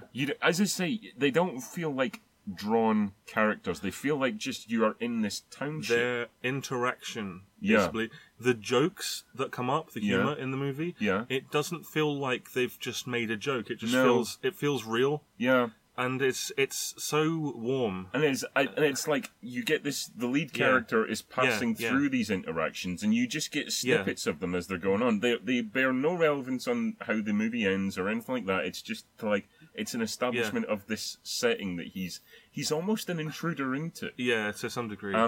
Which is great. You really feel his feeling out of sorts because this is his first big case, and you know he doesn't belong there, and they all reference the fact that he's not an islander. You know, he's from New York. I caught that this time around. I didn't catch that before. Which is another thing I caught that I really want to mention before I forget. Yeah. You know, the character of the mayor could easily have been a cartoon. Yeah. But then they have that sequence in the emergency room. Yeah. Where he's clearly, utterly, like traumatized. Yeah. And he's part of him is still resistant. But he's like, just sign the order. He's like, just sign the form. Yeah. But he's like, you know, my kids were on that beach too. You know, and I really liked that sequence because it turns the only character who could even be considered a caricature, into a real person into an actual again. Person. Yeah. And then I think he stops appearing after that. I think that's he does. That's his last appearance. That's it. That's what the film does. It just chops all the fat. It's like, well, What's the lead character's name again? The lead character is Chief Brody. Yeah, Brody. Sorry, I've only seen it twice. No, it's fine. Brody's wife Yeah. vanishes from the film after he leaves. Everyone else vanishes from the film after he leaves because it becomes about these three men on this boat and this shark. That's it. And it's just so pared down. Nowadays, there would be constant cuts back to his wife worrying about him. There'd be Which cuts you back. do get. Yeah. You know, she radios in. And then it's just and he smashes the radio to absolute That's fuck. it. But he gives her the brush off, basically. Yes. He's like, right, we gotta go. Yeah. Don't have time for It's this. totally... So it pointedly states the fact that they have got no time for fat. I see. And now, when I said about the characters being... The first time I saw it, when Quint first appears at the town meeting, I was thinking to myself, oh, here's the shit character. Yeah. Here's the unbelievable shit character. Nope, because they play him up as basically being a disturbed cunt. Yeah. He's great. Yeah. I love him. He's completely believable. Because at first he seems like your kind of guy, but then they have someone like actually say, "Look, I don't go in for this old crap. This whole What does he say again? I don't need this working class hero crap. Yeah, that. Because that's what I was thinking. Yeah. And I'm like, oh my god, they've given voice to my exact concerns about this. Yeah. I love this film. My god, they're so in tune with. I could watch it again now and have the best time ever. That's like, it. But they're so in tune with potential criticism. Yeah. And so in tune with like, okay, what is unnecessary? What's the basic thing that we need to not only make this feel like a real place and real people and in a real situation, but also then it just, as soon as they leave the island on that boat, it's like pure adventure. It is, straight on. It's adventure. I mean, the thing is, I wouldn't call it a horror film. No, I'd call it very much a thriller. Adventure thriller. A lot of people do call it a horror film, and I could see the justification. I can see the justification for it, but it's ultimately about the relationship between these three guys and this shark. Yeah, you know, which is like saying it's about the relationship between these 17s and Freddy, which is not what I'm saying. I guess because it's not. It's like it's about how they all react and how their different skill sets and they come together. The death of the little boy on the floating raft, I mean, is horrible. But it's not actually about the fact that he gets killed. It's all about Brody's reaction. Yeah. Which you get when you get this sort of Hitchcock zoom. That's a brilliant shot, thing. which is a great effect, and they use it really well. It's like it sells the fact that it's all about him. It's not about the fact that this little kid has been killed, and it's about the hysteria that sets in the town after that he feels partly responsible for. Which you get that great bit where the mother comes up in black and slaps him, and they have this confrontation. And he just looks totally distraught. Yeah, he does. Which then leads into that scene at the dinner table with the kid, which is fucking beautiful. Yeah, it is so well played. When the kid is imitating him. Yeah, which is just like, I mean, I did that. You know, I that is a recognisable thing that they put I want to mention that shot you mentioned, the iconic shot of him noticing the commotion, and you get that strange effect, which I think is zooming in while moving the doily away or something. So you zoom in while you pull back. Yeah. And the interesting thing about that is that's the most significant event in the whole film.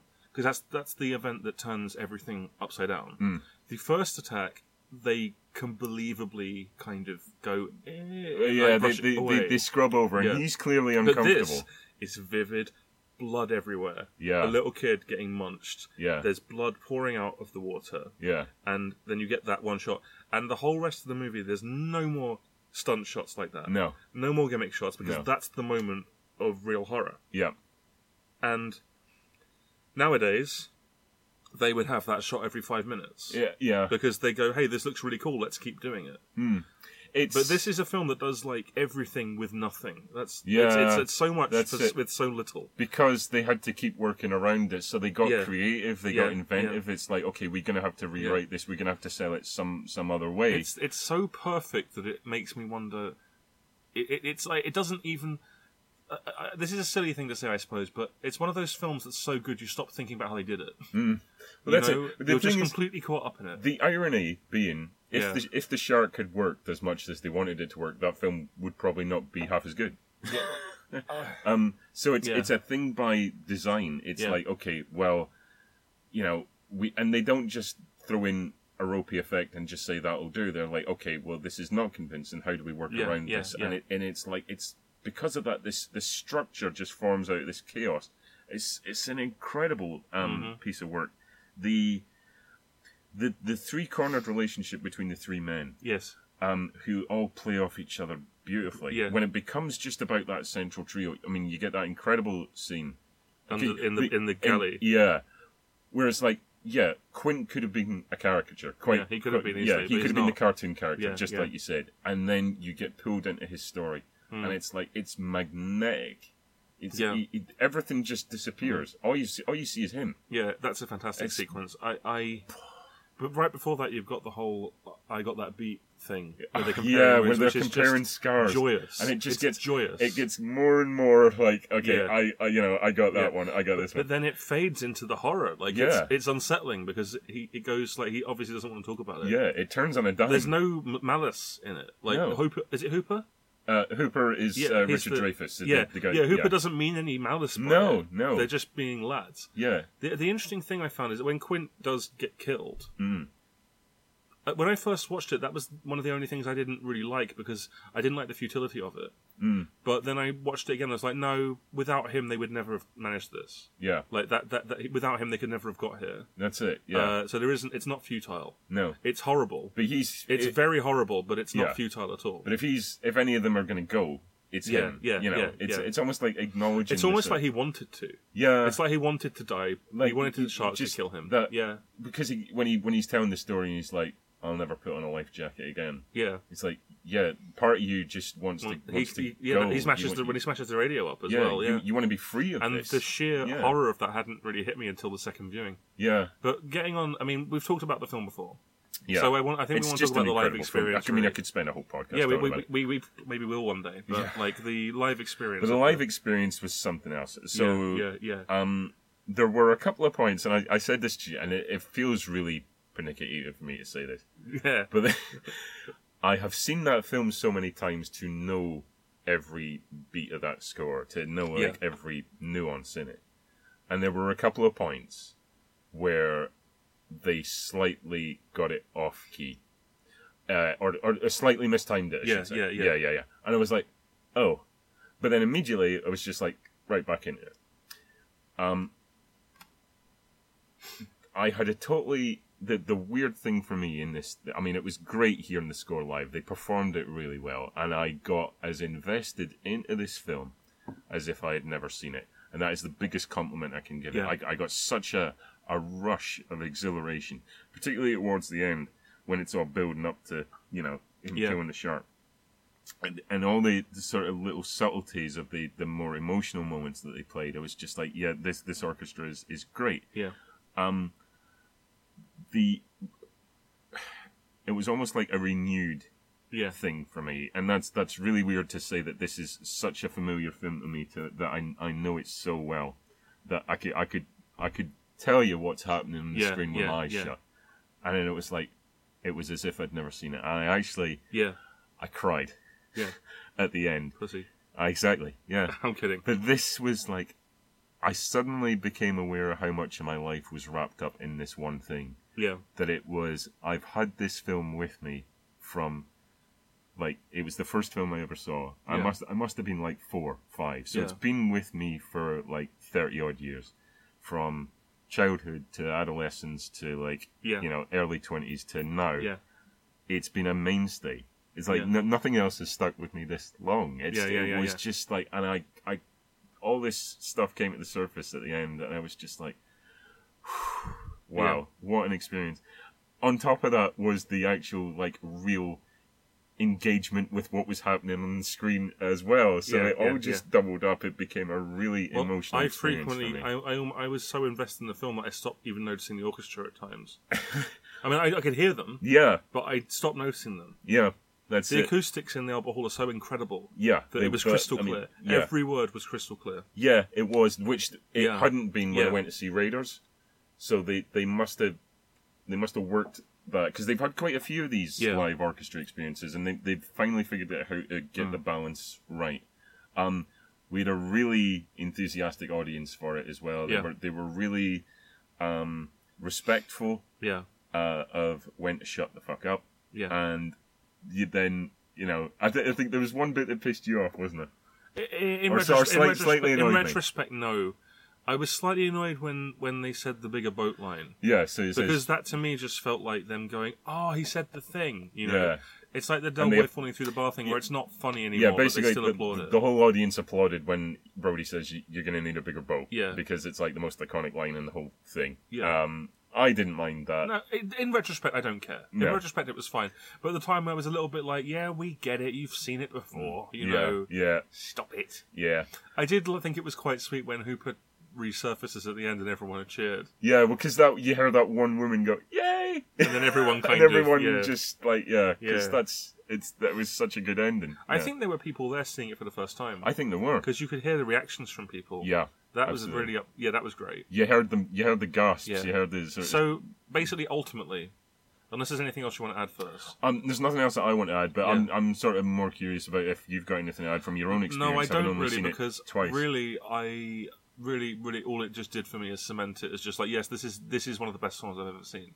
It would be difficult to argue with someone who said it was the best song ever made, really, in terms of everything it does, what it achieves with what it sets out to achieve and what it achieves. Like, it's pretty much flawless. It's just a perfect way to tell this story. Like, if you meet someone who has seen that film and doesn't like it, you'd be like, "What's wrong with you?" Yeah, I know that would be a thing because or if they said they didn't like it but they appreciated it, you'd be like, "Okay, fine." You know? Yeah. But it's really difficult to understand why anyone would have a problem with it or what problem they would have with it. Exactly. Yeah, You know? and I've not met anybody yet. The violence isn't gratuitous. No, but it is horrific, which is what it should be. Yeah. The humor is funny and it's natural. Yeah, it's not like Marvel where everyone's quipping all the time. No, that's it. It's balanced. Yeah. It's funny sort of stuff. Like, you know, again, this is how to undercut something dramatic without being shit. Yeah, like the scene where after the little boy's mother has slapped Brody in the face, he goes home. Hooper comes around with wine. But you might want to let that breathe, you know.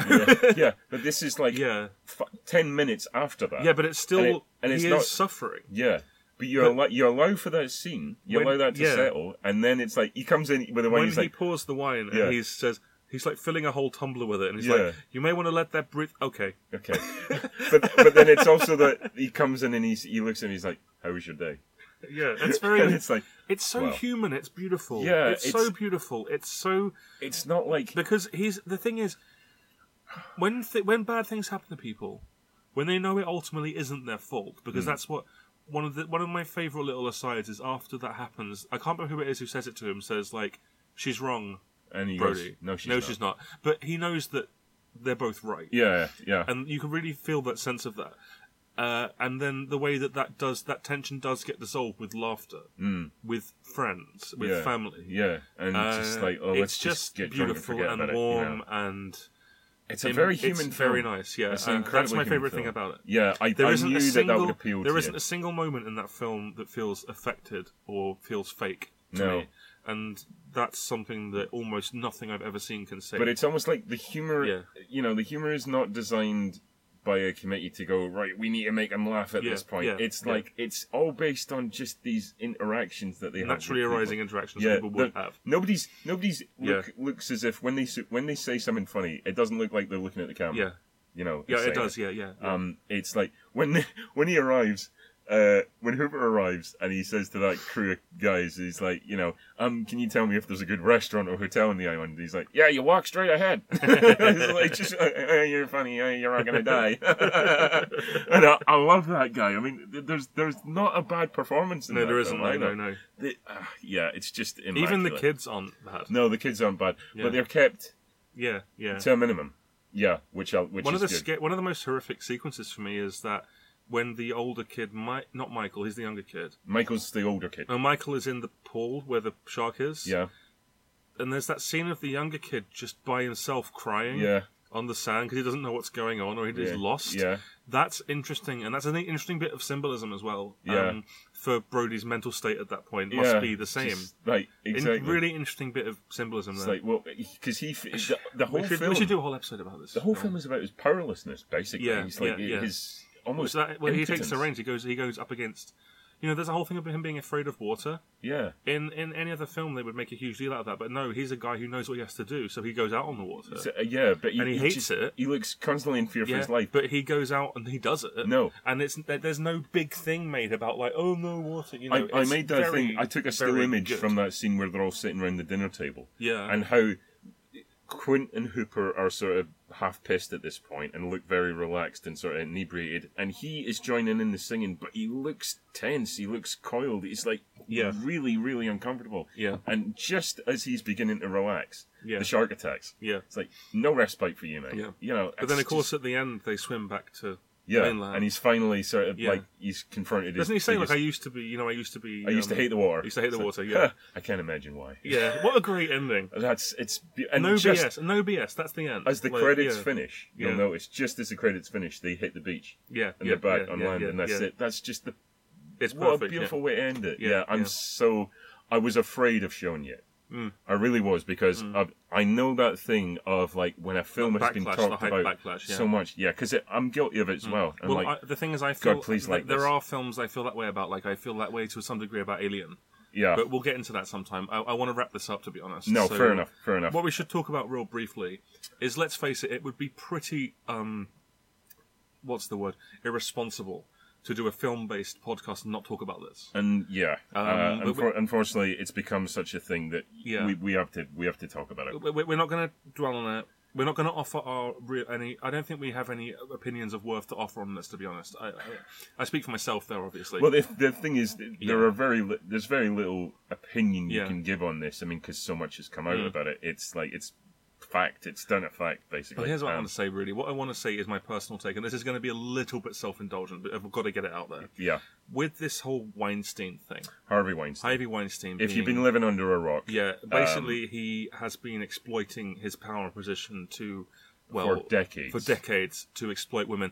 And it's been something of an open secret, much like Jimmy Savile. Yeah. Where people knew about it, but they were in no real position to do anything about it.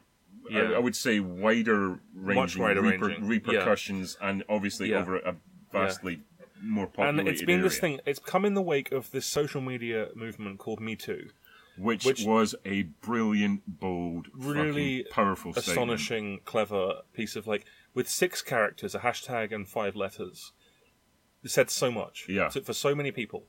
So many people came forward. So many people have been brought to task for what they've done. Yeah. At least to the best of their power, that it can be brought to task. And it was one of those things, and it sort of got me thinking, like, in the past, have I been abusive? Yeah. And not realised it. Yeah. And I've thought about it extensively, and, I think probably, I have. I can think of things that I've done that I would never do now. Yeah. Or would say now. I was also, and if you don't, I mean, again, I'm not making this about me, but this show I do called Video World, I've made 16 episodes, I think now, maybe 15, and I've had 3 women in it. One to get fucked, another one to get fucked by a monkey, right, and a third one to get their tits grabbed. That's it. Right. That's all I've done. And I looked back at that and I'm thinking, I got to do better than this. Yeah. I got to do better than this. I can't say all these things and say I care about this. I can do better than that, and then pull this shit. I can't do it. I get that. I don't put that as a symptom of me being a horrible person. No. But, like, I need to do better than that. Like, that's not good enough. That's crappy. I don't want people to look at stuff I've made and go, this guy doesn't give a shit. I don't want that. So that's the way I'm making it about me, ultimately. But what it is, which is fair that's the reflection I've taken away from this. And the fact that it's taken this for me to even reflect is disgusting, quite frankly. But yeah, I've been saying this, like, I'm pretty progressive. I have problems with some progressive, like, the way some people present their arguments. I have problems with, and I can't call myself that and still not do anything about it. You know, doing nothing would have been better, and that bums me out. And ultimately, I just hope that this having happened puts paid to this shit for a lot of people. Well, like, I just want things to be better. Obviously, he was just the first. It's like it's like the small stones that start an avalanche. We need to do better. We've got Weinstein, and then all of a sudden we've got all these like media creators on like YouTube, like Adam stuff. from What Culture. Who else? The guy from Honest Trailers. That guy. But there were others as well, and this new James Harry Knowles. Harry Knowles. He was even before Weinstein. He was before Weinstein. Yeah, James Toback. Who is a not particularly well-known director. He's not done anything that really would have hit mainstream. But like even more women have come out about him. Like James Gunn, the Guardians of the Galaxy guy, has said he's known about him for years. He's been posting about him for years. and nobody's sort of taking him on about it. People that he knows have been affected. Basically, ultimately, I just hope this momentum doesn't stop, because we've now got a world where obviously women feel comfortable with saying this stuff. Because, like, you know, but what would it... I mean, I don't think I've ever known what it's like to be put in that position, where people are being abusive to me and there's no one I can talk to, because it would jeopardize my life too much. It would jeopardize my career, my relationships. I'm privileged that I've never had to put up with that. I have never been... I mean, you hear some of the stories, though, and it's like, about these naive people, you know, women starting out. That's how he sort of catches them on, I guess. Yeah. And it's like, I have never been in a situation where I'm going, oh God, this is making me uncomfortable. Am I just overreacting? Oh, I have no choice but to go along with this. Wait, maybe. Well, not even. But that. No, but not even. Maybe not. That self criticism, that self questioning of maybe I'm just overreacting. Is this just when what he's like, approaching them? I mean, I'm very fortunate to have never encountered that, and to not be the sort of person who would think that is a justifiable way to conduct yourself to anyone, regardless of who they are. I mean, it's just it's sickening to think that this has been going on for so long, and that we have created an environment and a culture where silence is the only answer, because we immediately delegitimize anybody who comes forward and says this happened to me. Yeah. How did we get to this point? That's the thing. I mean, I'm glad that this movement started, but the thing that's hit me with all this coming out this long, though, is just incredible sadness. This has been going on for so long, and that you know, I feel, although there's no like blood on my hands, I feel partly responsible for it. That's the horrible thing. I get you. Well, this is the thing I was saying. It's kind of like, there's this stuff where you think back as, oh, that was a bad scene. That went down badly. Yeah. And then you think back even more, and you're like, yeah, but that's just from my perspective. Yeah. What was that to them? Exactly. I don't know. Look. The final word on this, obviously, is let's just hope this momentum continues. Let's hope that things change for the better. Things have got to change for the better. This can't be Hollywood. This can't be the world. The thing is, you know, I mean, obviously, you know, we're talking about these particular people. There is going to be more names come out. Yes, there are. There are going to be people whose works I like, people who I revere. Yeah. They are going to be named. I can see it coming. Yeah. And I'm going to be like... The thing is... The horrible thing for me is I don't want to stop enjoying this thing that is giving me such pleasure. You don't have to. How do I distance... I mean, let's say that there was a film that I particularly enjoyed.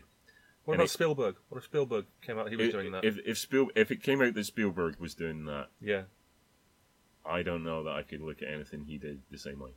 I don't know that something like what we've just spoken about. If I was to sit there and watch Jaws again, I would not be able to get that out of my head. Well, I'm a pretty big fan of Woody Allen. I'm not, thankfully. Yeah, lucky you. Yeah. And I feel as though the work has to necessarily stand apart from the director or whoever, the producer. Which I get. There are plenty of Miramax and Weinstein Company films that I think are excellent masterpieces and will watch for the rest of my life. Mm.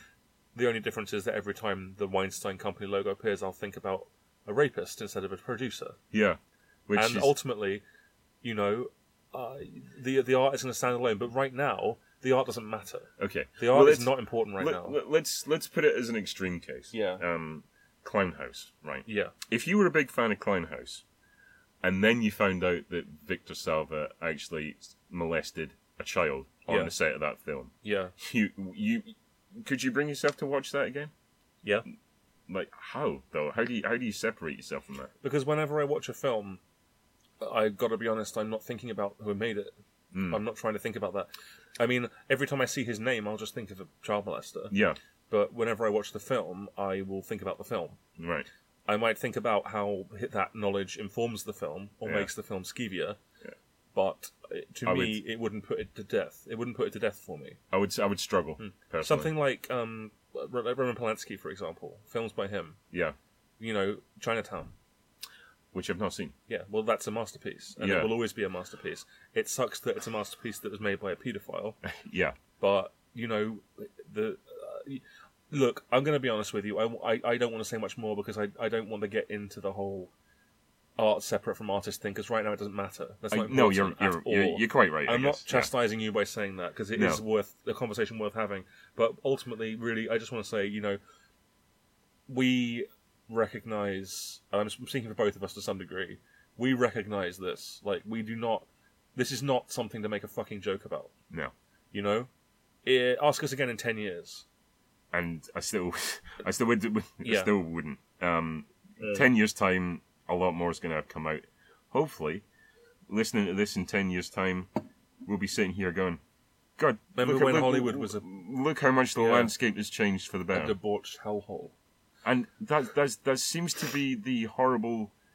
It seems to have started at a particular period. I mean, I'm sure it's gone on long time, but there seems to have been a certain point where it's hit peak, where it's just this assumption of power, as opposed to oh God, this is not the way to actually act towards another human being. It's like they are able to separate that somehow, and what I hate, because obviously with the nature of certain things in my life, I've been speaking about this in therapy.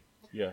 I hate the fact that Weinstein is hiding behind this this curtain of addiction. Yeah. It's like, no, you're a fucking predator. Yeah. You don't do this for 40 years and go, oh, well, I guess it's time to change my ways because I've been caught if you're an addict. Yeah. That's not how these things work. You must know. If we can take anything positive away from this whole thing, it's that maybe the tide is turning. Maybe. Well, maybe. It's a damn shame that it's taken this and it's taken this long for it to happen, but maybe ultimately this movement will lead us to something better. Maybe. But I find it just incredibly sad to think about the amount of stories that have come out. As I say, not just him, but the volume of stuff. Yeah. Shit, man. At the beginning of this podcast, I was talking about how, who was it I was saying? I see them and I just, Wonder Woman. Wonder Woman, literally just undermining that, while at the same time saying, I'm aware that this is a horrible thing to do, and still doing it. Yeah. Like, I've basically just gone, this is a horrendous thing to say that has no actual moral basis or value, and by acknowledging that, it's now okay to say it? Right. Doesn't make any sense, does it? But then, we talked about that particular shot in the trailer, which is a male gaze shot. It is a male advantageous shot. Are you being encouraged to think like that? Well, that gets us into a whole other argument, like what's the difference between objectifying women and dehumanizing women, I suppose. But that's not for now. Let's just end this with a deeply dissatisfied sigh. Yeah, because that's what this is, really. Yeah, I mean, really. And I will say, like, thanks for listening. Yeah, and we're all trying to do better. Yeah, and that's all we can do. That's all we can do. And we're recognizing where things have been fucked up. Yeah. And I think you will find going forward on this show, there will be less of, there can only be less of the sort of ridiculous, lascivious kind of stuff. Like, because for God's sake, really, let's stop. We really could do without it. Yeah. But thanks for listening again, and we'll see you next time. Okay. And next time, are we doing King next time? Are we going to prep next time? Yeah, we did intend to cover it this time. And he but we're has a great track record with portrayals of women, so let's get right into it. Okay. Yeah. Good night, everyone.